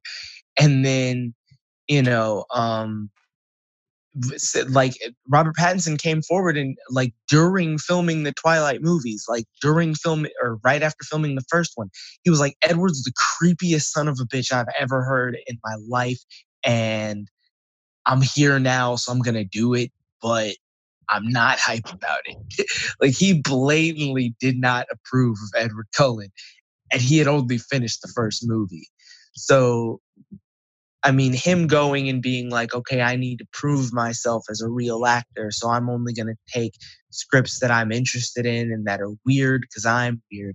That didn't really surprise me. But I feel like at the same time, and this is going to be a really controversial statement, but it's the funniest and most articulate way I've heard this depicted. It's not even my statement. I read it on Twitter, but I completely agree with it. Is that people are mad that the emo boy fantasy that all the girls had when we were in high school is about to play the emo boy fantasy that all the men have and have had for the past like 30 years. Oh, that's not controversial at all. It's 100% true. As a matter of fucking fact, that man is a white emo fantasy. Let me jump onto that. So, absolutely, a lot of the reason people are mad about this Robert Pattinson casting is because, and this is, yeah, this might be the one where people scream at us. People, there are men, supposedly heterosexual men, lots of them. Wow. Who, I mean, everybody, I feel very attacked right now. Everybody's somewhere on the spectrum. Let's be honest. Put your dukes up. All right. Who are sexually attracted to Batman somehow? I don't understand it, but they want. Wow, they want. They're when they get mad about these castings because whoever it is playing this Batman does not match up to their whatever fantasies they have, power fantasy, sexual fantasy. It may not be sexual, they may just be power fantasy, whatever. Rough trade as dark, dirty, big buff, whatever, scruffy looking Batman person they've imagined. Brandon, stop. I think so. That explains why I did. I'm not projecting because I think this is a great casting. I'm just always in shock when people are so upset when like they cast actors to play parts in movies. After like it's one thing if they had just come to Robert Pattinson and say, Robert Pattinson, you want to play Batman? Cool, that's fine. But when you have 6 months of goddamn auditions and screen tests and tests from the executives and everything, and it's you and other people, everybody's vying for the part and everything, and you actually prove yourself worthy of playing the shit, and you're mad about it? What's going on here? But people don't know about all that, Brandon. We didn't see the test shoots. I mean, yeah, I just feel like it's a holdover from people being like, "Oh my god, that Twilight sparkly dude's gonna play Batman." I feel like that's what the main. I know. At the same time, like a lot of actors most actors, real good actors, are versatile as shit. Zac Efron, the boy from High School Musical, is playing Ted Bundy right now on Netflix. Well, in defense of the man, the myth, the legend that is Zac Efron, can. Wow. I'm sorry. I've been a fan since before High School Musical. Summerland was my shit, and I only watched it for his character. And this was before I'm assuming you saw The Greatest Showman in the theater for Zac Efron. Oh, of course. Another movie that no. Wait, hold on. Another movie that I loved that Brandon saw it for Zendaya. Saw it for Zendaya in theaters. Bought it for Zac and Zendaya, and that's the only reason I have that movie. I don't give a damn about. They had the best song. They do, and I do not. I do not give a shit. I do not give a shit about the whitewash Disney. Oh, here's P.T. Barnum. He was super nice and stuck up for the weirdos. No, he put people in cages. He owned slaves. He was a terrible person. I don't give a fuck about the Hugh Jackman side of that movie. The only parts of that movie worth watching that I can watch again and again and again and again and again is every scene with Zac and Zendaya because they killed it, including the scenes with Hugh. The Other Side musical number in the bar, love that part. Their scene, Rewrite the Stars, best part of the movie. Him yelling at his parents because they're like, you're masquerading with the help. And he's just like, and he looks at his mom and says, don't ever talk to her like that. Anyway, Zac circumvented all that by literally being like, he finished filming High School Musical 1, and then he went to a play with like his manager, saw Hairspray, said I could do this, and then found out they were making the movie. Like he did projects while doing High School Musical, so that nobody would ever just look at him and go, "Oh, that's the dude from High School Musical." He knew the minute he got that role and the first one blew up, he was like, "Okay, this is amazing. I'm super happy about it, but I need to keep working." Because if I just ride this, I might not get anything else. I don't like the fact that he's choosing to play Ted Bundy, but I'm glad that he's doing something that's like so far out of his wheelhouse, because he was almost like, I mean, when he made that movie, The Lucky One, a few years ago, I was worried. Whew, that was what worried you? I was worried with Charlie St. Cloud. That's the one I was like, ooh. I was worried at Baywatch. Oh, I loved Baywatch. Baywatch was maybe because he was like shirtless and his body. Right. But Baywatch was outside of Zach's wheelhouse at the time. Like Zach's only done 3 comedies. 4. Neighbors 2. Wait a minute. Baywatch. It was not out of his wheelhouse. Well, I mean, I'm joking. I see what you're saying. He was the hot drama guy until then. And then he had like a year and a half where all he did was comedy because he wanted to prove he was funny. But then he also did that We Are Your Friends movie to be like, okay, here's something with some depth that my generation will be attached to. I never saw that. Did anybody see that? It was okay. I feel like he's done a bunch of movies outside of like, The Greatest Showman, a few of those other movies you mentioned, Amelia, that were just okay. So while you're saying he's been working a lot to try to establish himself as a well-rounded actor, as far as the mass majority goes, we don't know him as a well-rounded actor because we've never seen him in these roles because for whatever reasons, and I won't say that Zach was a reason for it, nobody's seen these things. Right. But yeah, so he could have played a superhero. To be honest, my dream choice for a Batman, the dude is at least 5 to 6 years too young. So he would have been the perfect choice for Nightwing, which is Dylan O'Brien. Mm-hmm. But that's clearly not happening. I feel like Robert Pattinson's going to kill it. But my biggest point of interest is, have they confirmed who the villains are going to be? So the rumor is that it's going to be the Penguin, Catwoman, and somebody else. I heard Clayface. Kevin Smith said Clayface. And I'm really interested to see them do Clayface. I kind of feel like they only threw in Catwoman the same way people throw in like, oh, you're doing Spider-Man, you gotta throw in this character. And it's like, we've seen this. I think the reason she's in there is because in like the it's supposed to be based on the comic Batman Year One. She's actually in there. Okay, I didn't know they were basing it off something. Yeah, it's Batman Year One. That's why they wanted a young Batman in the first place. That sounds great. I'm so glad that they're using an actual basis. Because before, even with the Nolan films, it was, what's a hot ticket item for Batman? What's a hot character? Oh, this is? Okay, let's throw it at the wall, see what sticks, and call that our script. Yeah. Like... And that's always touch and go. It can work. It often does not. Well, I was going to also... So the rumor I've heard for a long time is that that Josh Gad wants to play the Penguin. And he sort of kind of I would love that. That would be great. I'm for it. I am for it. Oh my God. Yeah. He has the range. He does. I do worry that using the Penguin when apparently the Penguin was, I didn't watch the show. Well, I did. I watched like half of season 1, figured it was trash. So yes, but the Penguin was a dominant force in that show, to my understanding. Was this Penguin closer to Burgess Meredith or closer to Danny DeVito? I didn't watch the show. He was skinny and like kind of meek, but then apparently he became more gangsta as time passed. But then by then everybody was sucking the dick of the would-be Joker character that they threw in, that they said wasn't the Joker, even though he had the storyline of the Joker. That was a contractual thing. They weren't allowed to use the Joker. Right, but let's just do the storyline. I'm sorry, that's me. I'll stop. Yeah, I love this whole. All right, let me see how to move on this app. Yeah, I love that they claim it's not the Joker, but they went so far as to have his face get ripped off of his face and then have him staple his face back on, which is straight out of the graphic novels or they the wanted to comics have of their the cake Joker. and eat it too. That happens Right. sometimes. It's like, oh, this isn't the Joker, but he's got the plot lines of the Joker.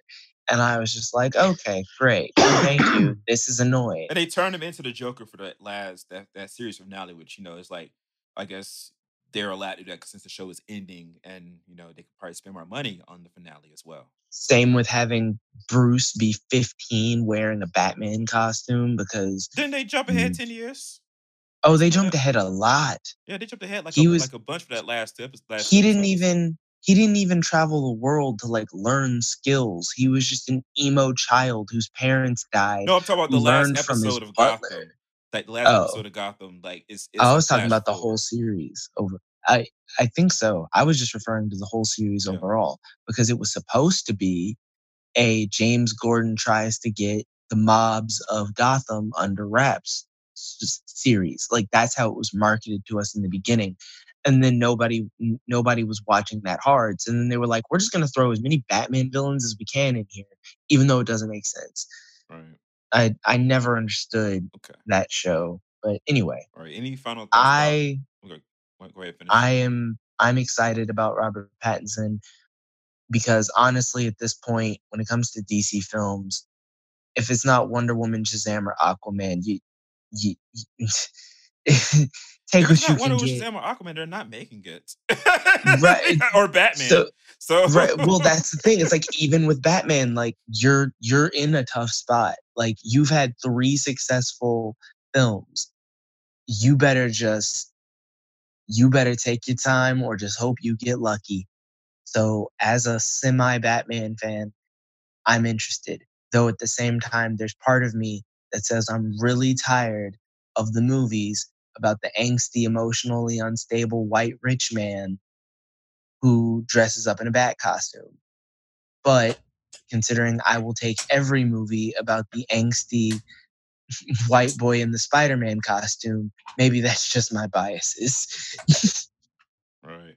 Now, I have a question, mostly for Ken.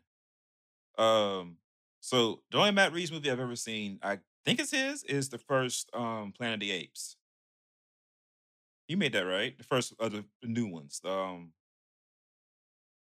I saw the first one. Yeah, it was actually pretty good. Yeah, I haven't seen the other 2.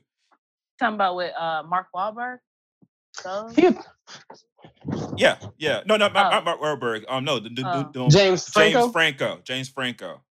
2011, Rise of the Planet of the Apes. That one. Oh, yeah. So my question is, can Matt Reeves pull this off from the directing and writing standpoint? Oh, definitely. Okay. Definitely. I heard he did an action flick a few years back. Let me go look.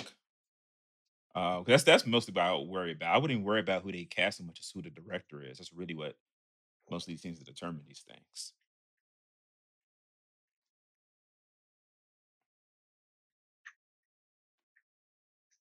Oh, he did Cloverfield. Is that what you? No, that's not. No, I'm confusing him with somebody else. That's my mistake. Okay.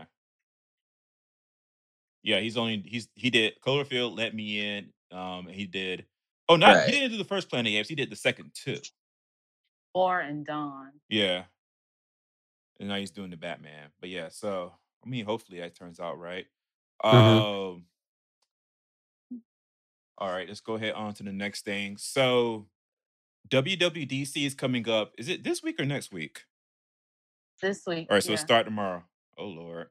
So my timeline will be filled with news. So ahead of WWDC, Apple has sort of kind of been quietly like removing all of their iTunes branding and their iTunes social media because the word is coming that they are basically they're end of lifing the iTunes platform and instead going to how they have it on the phones currently, where they have a separate app for music, podcasts, and TV.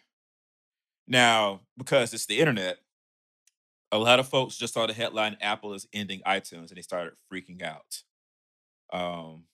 And basically being like, what's happened to my songs that I've bought and everything? And like, what's happened to my music? How will I listen to my music? How will my iPod work and everything? God. Yep. People are so slow. People click. Just read for 3 seconds. It's like, no, they just see a headline and go and think they have the whole story. Right. But like, so one I guess serendipitous thing that came out of this is people remembering how iTunes basically changed the way we listen to music over the years. Because first of all, that iTunes app needed to be broken up a long time ago. I open it on my computer and it takes up like a quarter of my resources when it shouldn't do that if I just want to play a freaking song or a podcast. So they should have done this a while ago. It needs to be rewritten from the ground up and with better APIs and everything. That's that. But like iTunes, I actually wanted to ask you guys. I'm gonna start with Ken, and then I'm gonna come right back. I gotta go run right quick. But like, what was your first experiences with like digital music, and as far as like in iTunes or anything that was similar, and did you have like an iPod or anything like that? Wow, that's a good question.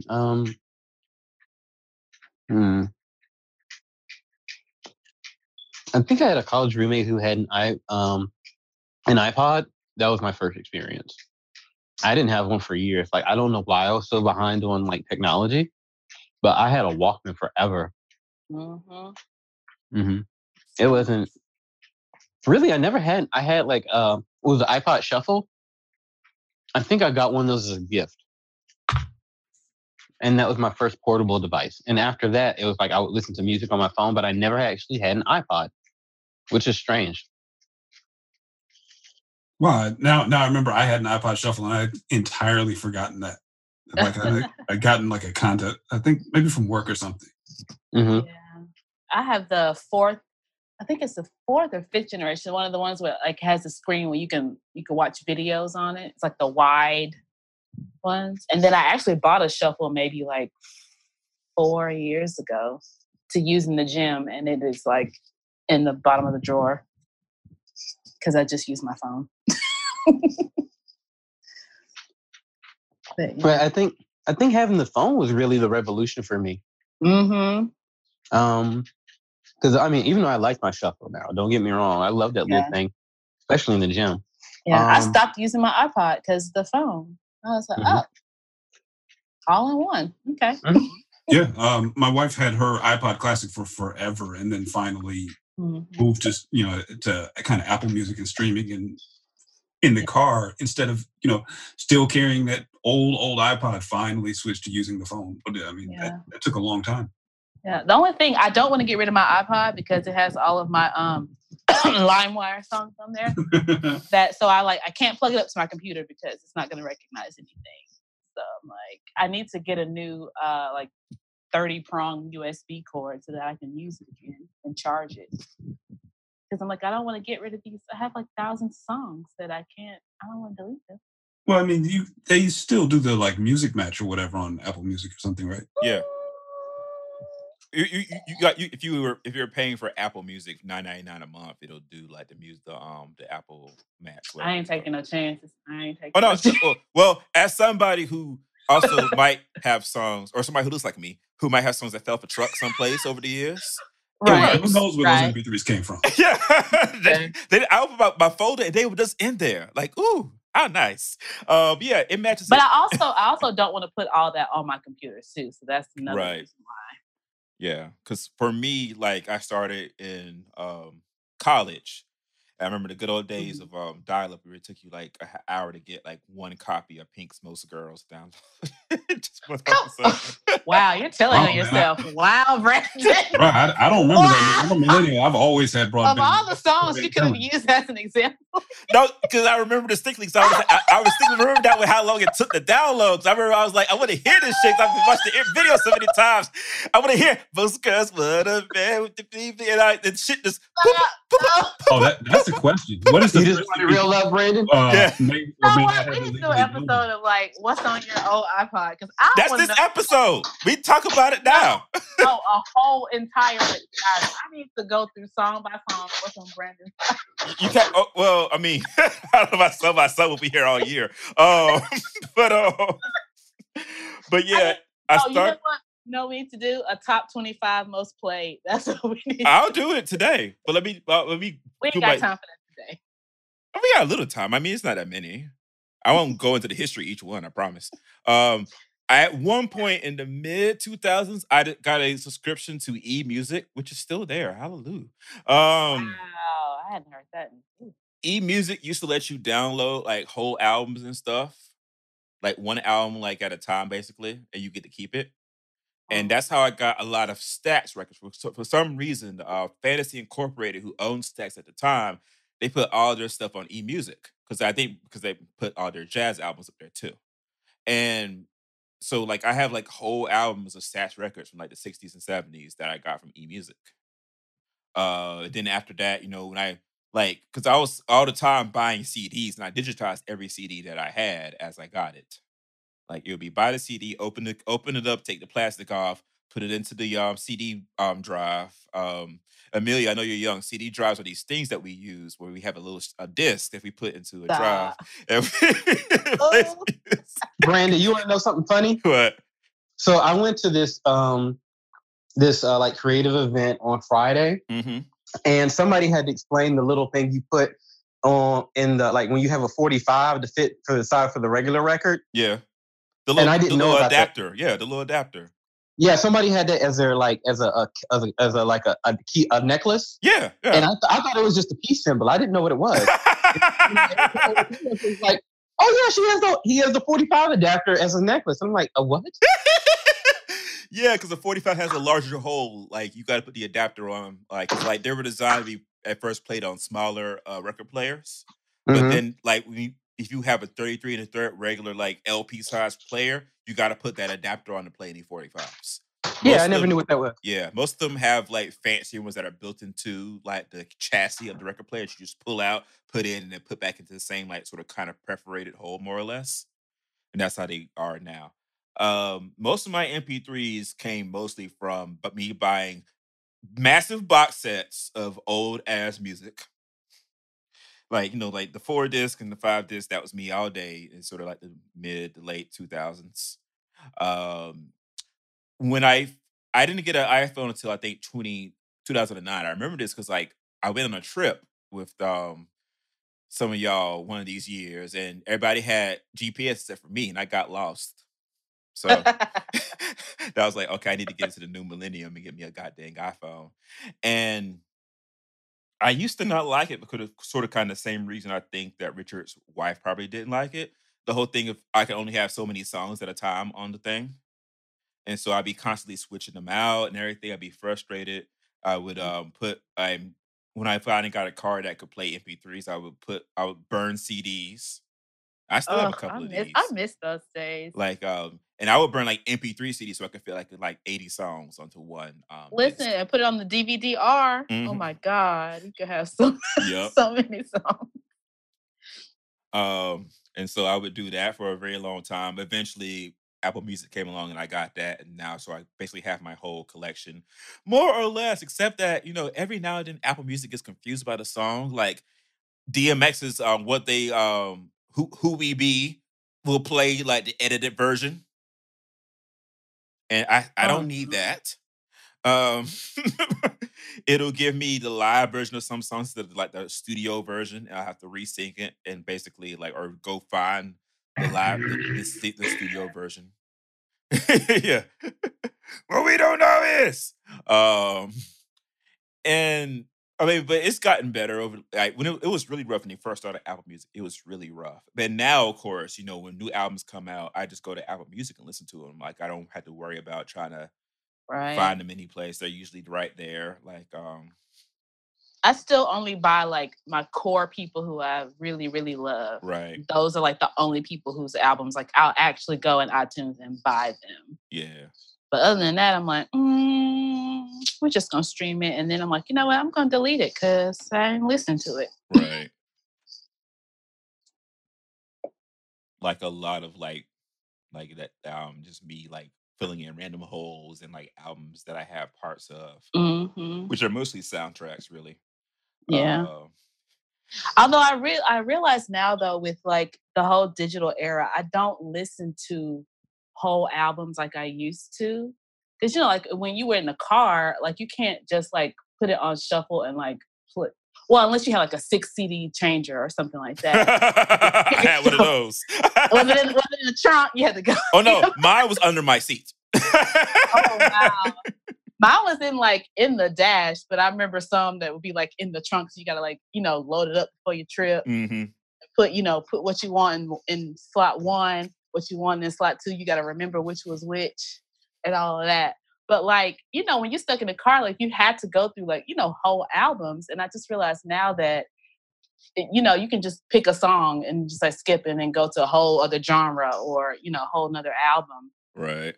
So I don't really listen to albums like I used to, and unless it's it just depends on the artist and it depends on the album. But it's definitely changed the way I listen to music too, because I'm not as engaged with an entire album, because now I'm just I just want to hear this one song. But you had to buy a whole album and sit through it. Yep. In many ways, it's kind of a reversion of how music was in the 50s and 60s, where you sold singles way more than you sold albums. Mm-hmm. And that's one of the things that's been weird to me always about the way that people are attached to albums. It's a commercial thing, not an artistic thing. Right. Yeah. Like if someone wants to do a whole album project, then I understand that.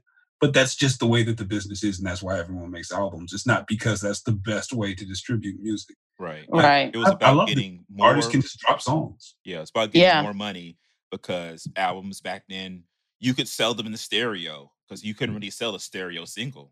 So you could sell a stereo album, you get $5 instead of getting $1. Yep. It was that thing. So Latria, I'll do this right quick. Top 25 most played songs. Every song on this list was recorded before 1970. Of course. Already knew. Right? You're not telling me. 78. Before 78. So number 1 is Dancing Machine by the Jackson 5. Come on. The alternate version that has the deleted bridge and the deleted ending. Number 2 is Le Freak by Chic, which is the newest song on this list. All right. Number 3 is He's All I Got by the Supremes. Yes. Number 4 is Flower Child by David Ruffin. I don't know that. It's from his first solo album. It's the last track of his first solo album. When he got fired from the Temptations, he got a solo deal from Motown as compensation for a lawsuit settlement. And he recorded. Of course, you know all this. Yeah, so he recorded a few solo albums that didn't really sell. The best-selling single he ever had was "Walk Away from Love" in '75. That's the song everybody knows, but I don't think they know that's him. I don't know it. Number 5 is "I'm a Sucker for Your Love" by Tina Marie and Rick James. Okay, I'm seeing a theme here. Okay.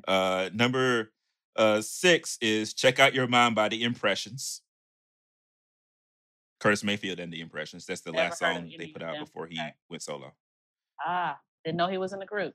Okay. Yeah, he was the was everybody in the group? Because I didn't know Luther was in the group too. Yeah, Luther was in Change. Yeah, everybody. A lot of people started out in groups. Then we have "You Can't Hurry Love" by the Supremes. Okay. A lot of heartbreak on here, Brent.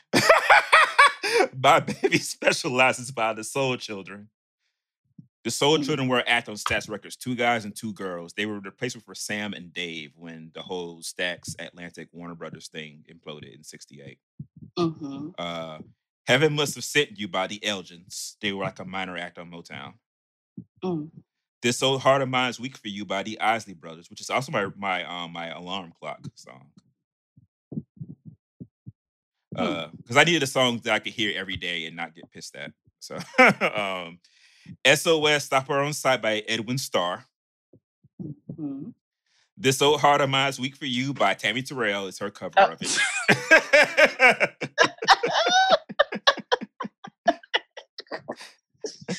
Everybody sees the trend here, right? Yes. I can do a show based on your top 10 alone and your history behind each one of them. Listen, for real, I am so intrigued. I got a feeling. Now I'm like, I don't want to play my little ratchet list. No, it's fine. I want to hear everybody else say if they have them. Oh yeah, I'm excited. "I Got a Feeling" by Barbara Randolph. We covered her on the show years ago. She was supposed to be the new third Supreme after they fired Florence, but Diana didn't like her. So Motown just gave her a solo contract and then sort of kind of sent her on her way. A lot of Diana themed. She was prettier and she could sing better. And she was also already an actress in movies. She has a small part in Guess Who's Coming to Dinner as the young assistant maid to Isabel Sanford. Get Ready by the Supremes is a cover. Hold up. Isabel Sanford, like Weezy Sanford? Yeah, she's like the 4th or 5th lead in Guess Who's Coming to Dinner. She's the maid who don't want Sidney Poitier to marry her employer's white daughter. Oh, I never saw that version. I didn't know she was in it. No, yeah. She's really good in it too. She's playing a coon, but she's really good. Interesting. Tornado by Jerry Wexler. This is the Tornado dance music from The Wiz. The Wiz, the actual Broadway version, not that Diana Ross stuff. Little Miss Sweetness by Bobby Taylor. So Little Miss Sweetness is a miracle song, I think, or a Temptation song. It's a song written by Smokey Robinson that Bobby Taylor is covering. Bobby Taylor was the man who actually brought the Jackson 5 to Motown. He produced their first album. He gets no credit for it. Oh. Barry Gordy took all the credit for discovering the Jackson 5 and gave it to Diana Ross. He did a lot of things. Yeah, he did. Good Lovin' by the Young Rascals. I think them and Tina Marie are the only white people on this list. I was about to say, who are they? The Young Rascals was like a rock and sort of kind of blue-eyed soul group of the 60s. They had the song, It's a Beautiful Morning. Okay. Yeah, I know that. That's their big hit. I Gotta Find a Way to Get You Back by the Temptations. That is Dennis Edwards' first lead on the Temptations song. The Aretha's Dennis? Aretha's Dennis. Anything That You Asked For by David Ruffin is a track from one of his solo albums that never got released back in the 70s. They released it in 2004. This So Hard of Mine by the Isleys again. I don't know how that happened. There'll be 2 different recordings. Little Darling I Need You by Marvin Gaye. That's one of his 60s hits before he became like, the beard and the drugs. Also creepy. He got a song called Little Darling, and well, I ain't gonna get into it. Okay. Folks was trying to tell us and we weren't listening. 24 Hours to Find My Baby by Edwin Starr. Can't Stop Now, Love Is Calling by Tammy Terrell. Touch Me Jesus by The Glass House. The Glass House was a group that was signed to Invictus Records, the record label that Holland Dozier and Holland founded after they quit Motown in 1968. But Touch Me Jesus is not by them. It's recorded by Darlene Love and her group. Darlene Love, y'all know, if y'all saw that documentary, 20 Feet from Stardom. She had to sue Invictus Records because that's my voice on this record. I'm not credited. And so she sued them and it got pulled. Is it a gospel song? It is. It's a gospel funk R&B song. It's like, it's upbeat gospel. I was just wondering. I don't know. Could have gone either way. Yeah, it didn't go that way. It's about literally, I want Jesus to come and touch me in my heart. My heart. My heart. And the last one is Ain't Too Proud to Beg by the Temptations, which is a song y'all know. All right. Huh. Yeah, so that's mine. Cool. That tells you everything you need to know about me. Yes. I'm clearly living. I've determined I'm living out like the music for whatever my past life was. Listen, you have been here before. Okay? That's all I got to say. You have been here before. You done say some shit and been through some shit. Just sitting down, listening with your cigarette, drinking your whiskey, with your summer linens on, your hat. Out on the back porch, Oh my goodness. Yeah. One of them Soul Train outfits. But yeah, I'm hoping that after they announce this stuff tomorrow or whatever day it is of the WWDC they do it, that, people stop acting a fool about it. I mean, they do this with every single Apple announcement and event. It's just, I don't. Now, I saw some people talking about how they feel like iTunes destroyed music. This is mostly comments I saw on our Rolling Stones version of this article. Just like Netflix destroyed movie theaters? Yes. I mean, but people don't like change. Yeah. I mean, because Netflix did destroy like movies as we knew them. Yeah, it did. But it at the same time, there was a democratization of movies. Like you can get a smaller movie to more people a lot faster. Like See You Yesterday, which we talked about last week, as many flaws as the movie has, and people sort of kind of do or don't like it, you couldn't force Hollywood to put out a sci-fi dramedy about black kids in a movie theater. Right. Nobody would. It would have been an indie movie that would have cost $3 million, and nobody would have ever seen it unless you were lucky. But like with Netflix, everybody can see a movie like that. With Apple Podcasts and Pandora and Spotify. Yeah, I mean, like the indie artist can be like, cool, I can get my music out to like millions of people. Yep. Without having to go through the bureaucracy. Right. I can just upload it and boom. Yep. Like the top like artists don't make as much money at all anymore, not by a long shot, which is very true. But like it's easier for a smaller artist to get to a larger group of people. Right. Between that and like social media, like I mean, there's going to be good. It's like the facts of life. You take the good with the bad, you know. Which I was watching the other day. But yeah, anything else that y'all wanted to say about the good old days of music listening and all that kind of good stuff? I mean, iTunes made a buttload of money off me over the years, but everything I do is through Google now. So are you buying Google? Do you have a Google Music subscription? I mean, yeah, I have a Google Music subscription because I have a YouTube Premium, and just that's also the default music streaming program that has been on the last like 3 or 4 phones I've owned. Right. But it mostly comes from the fact that I spend all my time on YouTube anyway.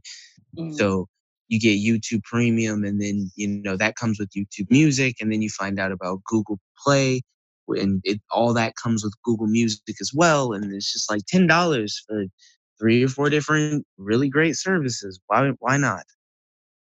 Yeah, because like every song, just like not every song, but like labels have uploaded a bunch of their music to YouTube. You can just play like official copies of things on YouTube. Yeah, as part of YouTube Music. That's where I go. Well, Vivo, because YouTube bought Vivo, right? Or is it the other way? I think that's it's like a partnership at least. Yeah, I think they have an arrangement. Yeah, that's how I watch music videos now. I'll just get on there and be like, oh, let me see what's on Vivo, see if anything's new on. But yeah, like I think. Go ahead. Sorry. I was going to say, I think one of the things that people will notice is that with this change, iTunes is going to kind of catch up to where others like Spotify and Google Music and the other music apps have been, because they were built, maybe as recently as 2010 or something like that. And something like iTunes that has been around for almost 20 years at this point, just was never meant for like streaming music services, was never meant to send video to your computer and all these other things that it has to do now. And, just like you were talking about using Google Music, that was made for streaming. They built that and they were like, okay, yeah, you can upload your whole library to our cloud servers and stream everything. Yeah. And Apple just kind of had to like stick these things on over time. And rebuilding a whole new app should make things better for everybody. Definitely.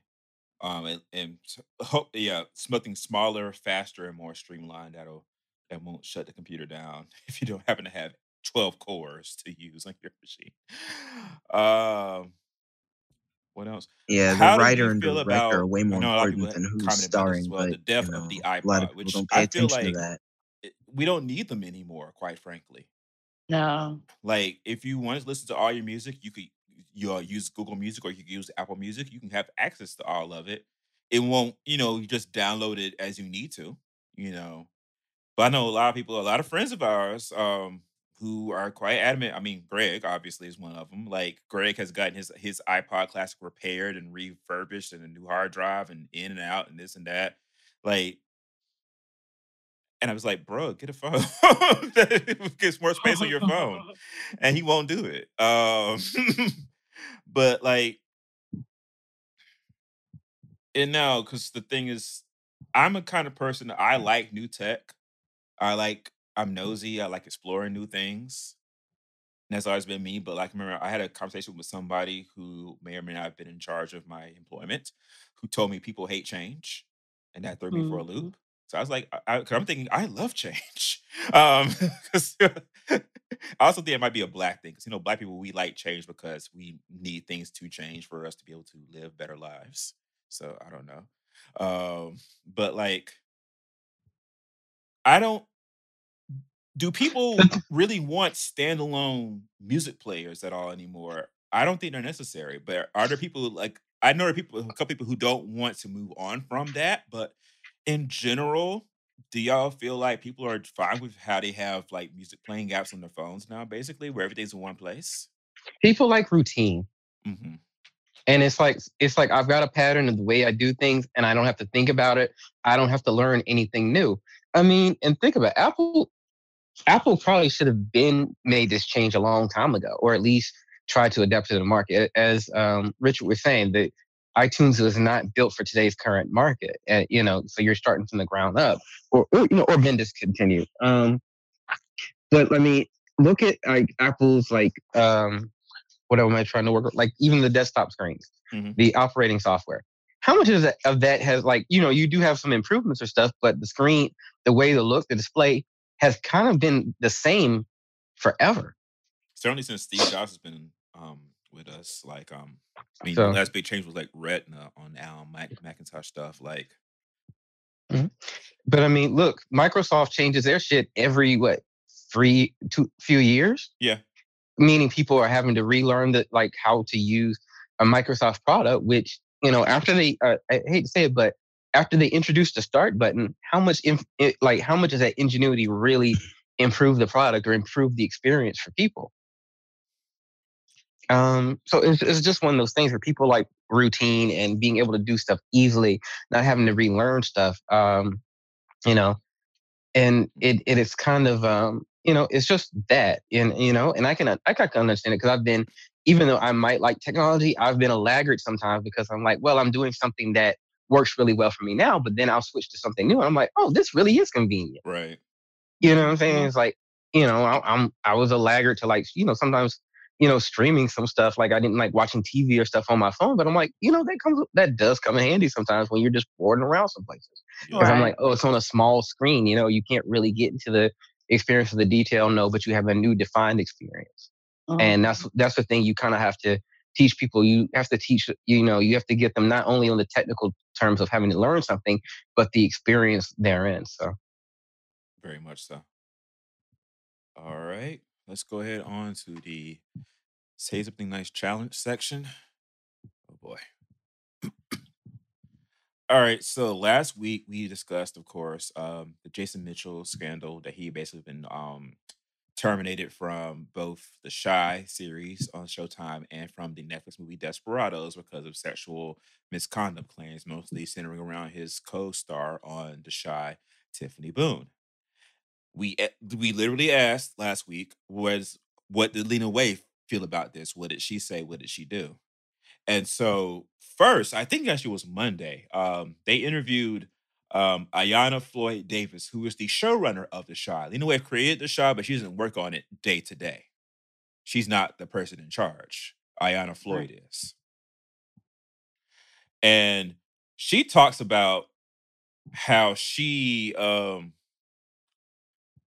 basically, for the most part, she said that she centered up the hierarchy, but that Lena Waithe was hesitant to replace Jason Mitchell as one of the leads on the Chi.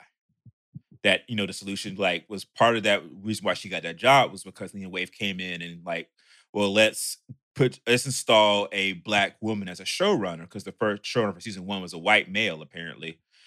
And let's send everybody to HR training. I'm gonna go ahead and put that article also I'm just put that one into the chat by itself. The one where she's and so everybody had HR meetings and sessions on the set, in the writer's room and everything, and problems still kept coming up.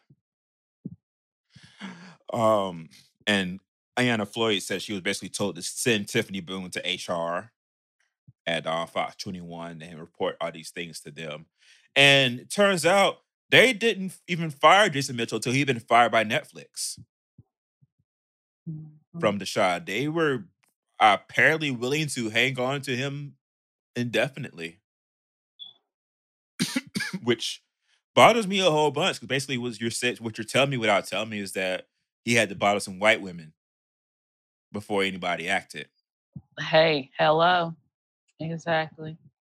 And the thing is that so Ayanna Floyd basically said that Lena Waithe was aware of what was going on and really didn't do that much about it. And then Lena said that, well, I was told I could only do this. So it's turned into a back and forth between Lena Waithe and her showrunner. Well, her former showrunner, because Ayanna Floyd, she quit The Chi. She won't be back for season 3. And she also, Lena Waithe said that she didn't have the power to fire anyone. Was the thing that she says. So I mean, who's the executive producer above her then? Who had the power to fire people? Miko, look at the. I just feel like it's definitely. I do feel kind of bad that she's taking the brunt of like the heat for this, but like at the same time, I'm kind of looking at her sideways. But also, it's obviously a more systemic problem of the other powers to be on that set and in the production studio audience who basically did not have Tiffany's best interest at heart. Right. And Ayanna's, because she said that she ended up being like a victim of his like projected rage. Yeah, that too. Yeah. And stuff. Like when she started reporting stuff. Like he basically turned on her as well. So yeah. So the other executive producers on the show are Common, Rick Famuyiwa, who's the man who directed Dope, and Elwood Reed, who is a white man that I don't know. And Aaron Kaplan, who I also don't know. Let me look him up too. Kaplan Entertainment he runs. I'm guessing he might be the person in charge. I was about to say, who would be like the actual like person in charge that would be like, yes, fire them or something? Didn't somebody in the group say that even though Lena was like put on, like, it was her idea and she was like an executive producer, that she may have been more of like a person like, because she's so new and probably she was an employee. Yeah, Shantae said that, and he's right. Because she was so like, especially new. The first season, but after that, maybe she got a little bit more clout, I guess. Yeah. Right, but she still wasn't going to be allowed to run the show because she didn't have the experience. They were always going to bring somebody in to do it for her. Yeah, right. That's very like true. I'm guessing the person in charge would have been this Aaron Kaplan, because he's produced a bunch of other shows that are also still currently on the air. And he white? I'm going to assume so, but let me not assume. Let me double check and see if I can find a picture. How do you spell his last name? Caplan, and it's like Aaron spelled the normal way with 2 A's. Aaron. Yeah, he's quite white. Yes. Oh my God.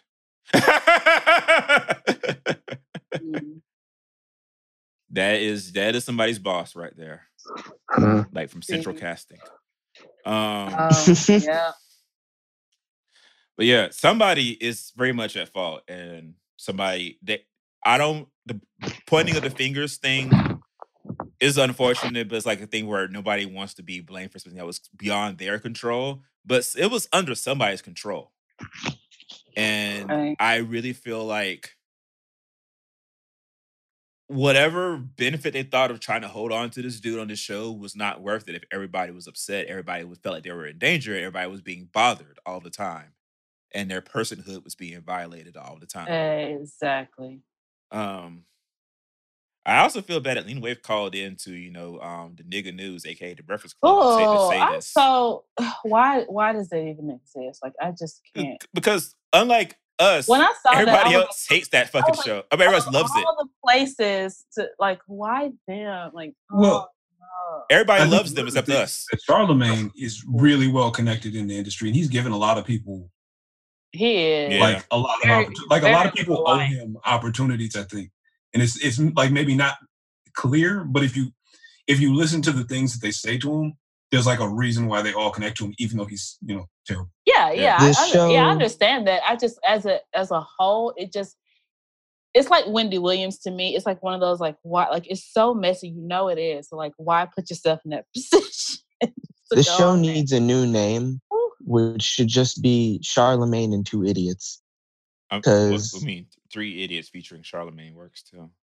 Well, yeah, because he is an idiot and he knows he is. But like, if you every other thing he does outside of that, like even the other interview shows he's doing now, where it's just him, they're insightful, they're intelligent. I don't know what these things are. I know that he did the Brilliant Idiots podcast, and I stopped listening to it because I kind of got tired of them saying shit just for like shock value, and I got really tired of that white man who was on that show. Oh, Andrew Schultz. Yeah. Oh yeah, no. Andrew Schultz is trash. I mean, his stand-up special, Live from the Cis, where he's like, "Oh, live from being a cisgendered heterosexual white man," and we're like, and he just says a bunch of stuff that's like, "Yeah, nah, white people, I got some black friends." And I can say some crazy shit, and I'm going to. I can't stand him. No. But with Charlemagne, like, he made a business out of being an ignoramus. He isn't necessarily one, but he's made a business out of it. He's offended a lot of people. He gets off on being offended. Profitable. He's slowly moving out of that and showing how smart. Well, he needs to fucking speed it up then. Right. But I will say, Angela Yee, I don't think Angela Yee is an idiot. I think she's put in the uncomfortable position of being on a show that is very like driven by like. Odd. Like why is she still there? I find that I'm so perplexed by that. The money, they make good money off that show. Well, okay. That's why I asked the question. I looked at their salaries. They're millionaires, all 3 of them. You answered it. Yeah, but like she's the only person that show could actually fucking read. First of all. But like she gets asked like weird questions to make her ask weird questions. She always looks uncomfortable. I always just feel because like I don't watch it, but I've like seen clips and I see people talking about it. But I just get the sense of like she's always put in like uncomfortable situations, and I'm just like, as a woman, like why? Like even if it's good money, like at some point I would just have to be like, you know what? Let me take my millions in my bank account and go on somewhere else. From my thing. Like I just listened to, or I just watched their Ava DuVernay interview from like yesterday or the day before. And the only person who said anything competent was Charlemagne. Like, he's not an idiot. He's very intelligent. But I mean, that's what the show is now. It went from Charlemagne giving people donkey of the day and going in on them as a comedian, which he will still do, to being this like, him being the one having the best questions to ask because he's the one actually running around in the industry. Well, also because he's the loudest too. Mm-hmm. And also, I mean, of course he's honestly, if you think about the show, you think about him. So he is the draw. He's the loudest, and he knows everybody. So of course he's gonna have the best questions. But yeah, let me sort of kind of get off of the whole Charlemagne thing and bring it back to the situation with Jason Mitchell. The worst part about this is no matter who is set to blame, is that the time to act would have been like roughly like a year ago, and not like a couple of weeks ago, right before we found out about it. Just for the sake of just trying to keep people safe, if nothing else, like there shouldn't be any actor who should be above. I mean, if Netflix can fire Kevin Spacey, who as famous as he was, they could have fired Jason Mitchell. They could have replaced him. They could have brought in somebody else to do his part. But I mean, you made a point too. Granted, Kevin Spacey is white, but all his, victims were white, and this is like some, a black man harassing black women. So they were just like, oh, we'll just bring in HR because we don't really care. And you're right. As soon as he got to Mexico and messed with the homegirl from Glee, they were like, oh no. Yeah, like don't do that. But there's also a couple things that can sometimes go on. You have, like you said, Lena Waithe may have had other people who were more senior to her in terms of running the show. So it's not just we get this woman who obviously she's involved in Time's Up, cares about these things, powered. So now she has a certain amount of capital to use to make decisions. And what happens is you get people, okay, maybe I can go to whoever it is that's really putting up the money behind the show and tell them that we need to fire this actor in the middle of the series that's going to completely ruin everything. Or maybe there's these 3 other things that I want to do. Can I just see if we can get through this season and try and do it, because I don't want to burn a bridge and tell them that, I screwed up hiring the wrong actor and face whatever comes with that. And now I'm looking bad because I had to go to them and get this situation taken care of. Right. All right. Yeah. Really quick. Amelia's got to go. She got to go. And but yeah. Have a good evening. Thanks so much for joining us. Yeah, thanks, y'all. Sorry, I gotta leave early. I got a double, and I'm exhausted. Gotcha. I gotta do a double tomorrow. Y'all have a good rest of the show. All right. Thank you. Yeah, like that's. I mean, yeah, I could see that. Like the whole thing of like bad situation. Let me just sort of kind of see if I can wade my way through it and ride it out. Yeah. But I think the thing about that is that I think that's the mistake we make in any situation like that. Like it's a mistake that you in hindsight you see that it's bad. Maybe when you're in it, you don't think it's as bad. But like, I don't know. Like that's sort of. I see what you're saying. That's probably what she was thinking. I just wish we wouldn't feel like so trapped in. But I mean, that's just part of like situations like that. You do feel trapped, I guess. You want to try to protect yourself as well. Like. I just feel like it should, like when like several actresses and the showrunner all complain, like that's kind of the point where it's like, okay, the showrunner too, like we need to really take a look at this seriously. Right. And just replace him. We replace Aunt Viv and Harriet Winslow. We can replace whoever he was. We can get somebody else to run food truck on this show. Now, do you feel like that Lena Waithe is going to suffer negatively from this press? Or no, I think Tiffany is. I don't think Lena Waithe, because she has like so many projects out now, like she's going to be okay. But I do feel bad for Tiffany because number one, she's already being harassed online under her pictures on Instagram, apparently. And I really feel bad for her because she's literally taking the brunt of this. Like, you got him fired. No. His stupid actions got him fired. Right. It was not her fault. So I feel like Tiffany, because people are going to be like, oh no, she's going to be like telling on people on set or something. I don't feel like Lena will really suffer though. Yeah. I mean, and to be honest, if people are misbehaving to that extent on set, they should be told off. That's part of what the Time's Up thing is supposed to all be about. I just saw a statement, I'm trying to find it again, about where they had praised Tiffany for coming forward. The actual like the official Times Up people, they praised her for coming forward and reporting it. Oh, Jason Mitchell loses MTV Movie and TV Award nomination. They rescinded that. He's done for about maybe 5-10 years. He'll come back.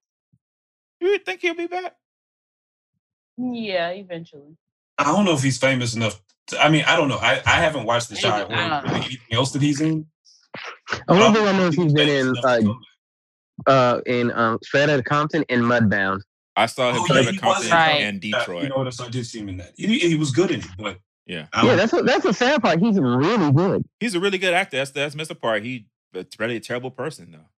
Yep. Yeah, I mean. Did they ever say what he actually did, or did they just skate around it? They didn't describe it in any sort of detail. Basically, it's gotta be bad if like nobody has actually said what it is.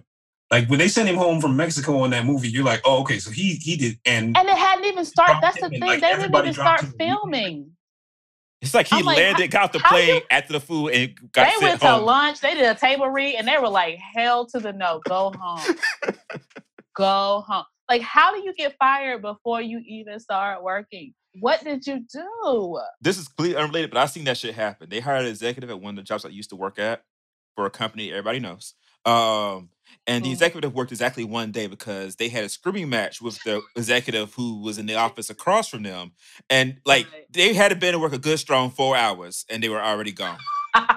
Like you had, like, not only did it must have happened, and it must have happened where people could see it, where the wrong people could see it because they were like. And you know what? It had to, because because Tiffany played his girlfriend, so I bet it was like probably did they have like I haven't watched it, so I'm assuming they had like intimate scenes. He must have done some like I don't even, you know what? I don't want to know. I'm glad they didn't say. I don't even know. Yeah.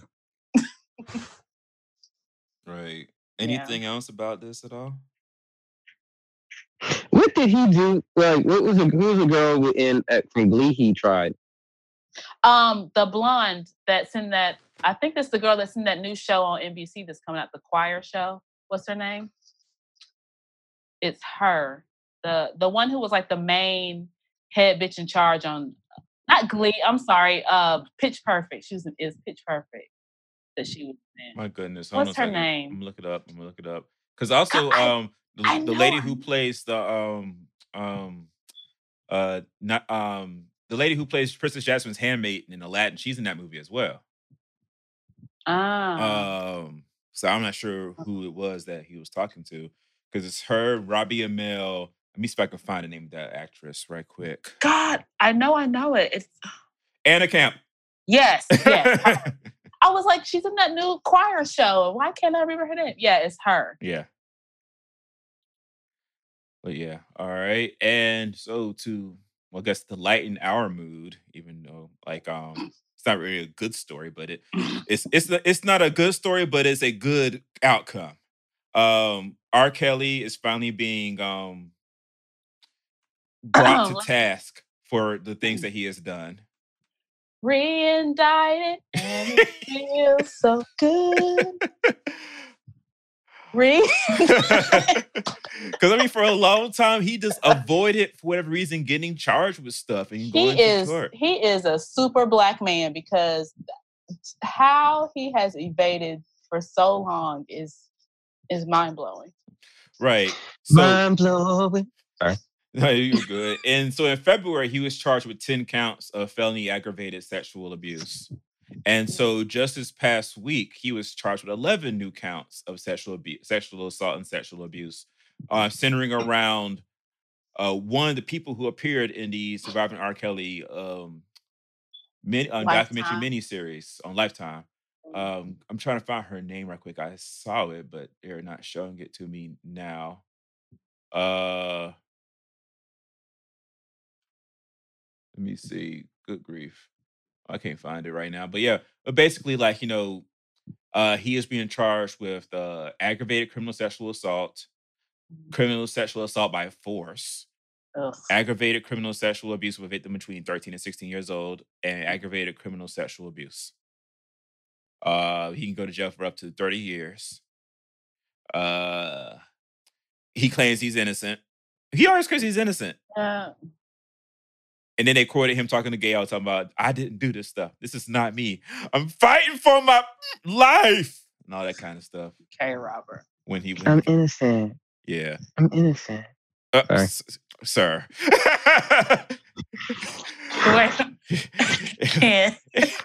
Everybody's terrible. Stop, kids. Stop. But yeah, as that story is, at very least, I do appreciate that, there's finally some movement on R. Kelly basically being justice for these black girls. Yeah. And women. Geronda Pace is the woman. She's one she describes her situation in detail in the documentary. Is she related to the Pace, like the Pace family? Which Pace family? The gospel? Aren't they gospel singers? I don't know. How you spell her name? Pace. No, her first name. Oh, Gerhonda.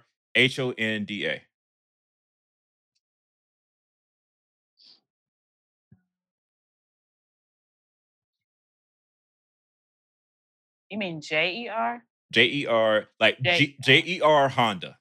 Yeah, you said G. That's why. I'm sorry.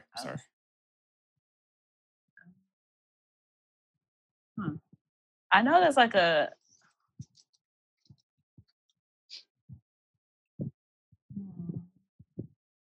Maybe not. Maybe it's just coincidence. But yeah, like it might be. But yeah, I'm glad that even if it took that documentary to do it, that some of these charges are finally coming up, because he just acted a fool for so long. It was just ridiculous. Oh, yes, and I know a lot of us, we go to our family reunions and things and weddings and stuff like that. And you even bring up like R. Kelly and people are like, R. Kelly didn't do it. He's innocent. He made all them good songs and everything. Like, listen, a lot of musicians are terrible people. If you like their songs, it's fine. I mean, I don't know if it's fine. If that's what you want to listen to, that does not mean, so I should say, that you can excuse the things that they have done. Right. Like, the dude needs to go to jail. Unless, listen, because the thing is this, it could always be your daughter. It could literally be your daughter. When the couples in the documentary, when it was their daughter, because they had gone to the R. Kelly concert. That couple that like, what is it? He shouted them out. Something. The Daniels. They found out he eventually messed with their daughter, and they finally like cut him off because they had been like by his side for his entire career. Yep. But yeah. And even was it Sparkle's niece? Yes. I think that was the girl he peed on in the video, right? I think. Yeah, it was. Yeah. Mm-hmm. And because like the uncle was getting like credits on the albums. Mm-hmm. Yeah, there's a whole lot. So that was the way of getting paid off, huh? Yep. In better news, this upcoming weekend, X-Men Dark Phoenix finally comes out. So for those who are looking forward to see it, they can do that. For those who just want the Fox X-Men movies to the end so they can get Marvel X-Men movies, that happens too. So everybody wins. I'm excited for Dark Phoenix. Yeah, I'm interested in seeing the reviews because they were talking about, and me and Ken, you saw this too, about how they had to reshoot their ending because they say that Captain Marvel stole their ending from them. I feel like that is such BS. Captain Marvel. Yeah. Because they say that it takes place in outer space, and Captain Marvel's into place in outer space, so they said they had to reshoot it. I'm like, how many superhero pictures have endings that end in outer fucking space? Or how many of them are a big bombastic fight scene? Right. Y'all would have been fine. Y'all are owned by Disney now. You remember? Y'all could have kept the edit. Oh boy. We'll see. But yeah, I mean, but Kevin Feige did say that they're not going to touch X-Men for a while because they already have other plans. So it's going to be a lot of thirsty fanboys out here for a couple of years. It might get a little bit unbearable. Secret Life of Pets 2 comes out the same day. I don't know how y'all feel about that. I love Secret Life of Pets. That was a cute movie. Yeah, I didn't like it very much. I saw it in the theater actually, but I didn't like it very much. It's like, well, to me, it was kind of. Have you ever had a pet? I haven't. See, that's probably why. It felt like. I feel like if you had a pet, you would like a. It was too close to Toy Story for me. Like the basic plot is the same plot as Toy Story. Yeah, but it's pets. That's why I made all the. All right. But thanks to everybody for listening. Richard, where can people find you online? On Twitter @RJCC, or where I'm writing and editing at www.engadget.com. Thank you. All right, awesome. I'm assuming your week is going to be busy coming up. Yeah, it's one of those weeks. Yeah, blessings, and just try to get as much sleep as possible. Thank you. Stay up. And as for us, you can find us at ssmpodcast.com, across all social media at SSM Podcast, and you can find our show on Apple Podcasts, Stitcher, Acast, TuneIn, wherever else podcasts can be found. Shout out to everybody who helped me out. So I accidentally posted the Aladdin episode under the title of the Mr. Ratburn episode, and I had to reverse it today. But thank you for those who caught that and let me know. I appreciate y'all for helping me. Like, because I finished them both at the same time, and I clicked one and oops. But yeah, those are both. I hope everybody enjoys those. I really liked those two episodes, like especially the Aladdin one, because we got to talk about the whole history and Robin Williams and everything. I was thinking about that and the whole fact that he ad-libbed that shit. I still can't get over. Wow, I can't get over that. What a genius! Yeah. But yeah, thanks everybody so much for listening. This has been the Say Something Nice podcast. I'm Brandon. I'm here with Latria. Bye. Our special guest, Richard. Peace. And it's just Ken this week. Okay. But you want to be Ma? Ken said he's tired. All right. We'll see y'all next time. Bye.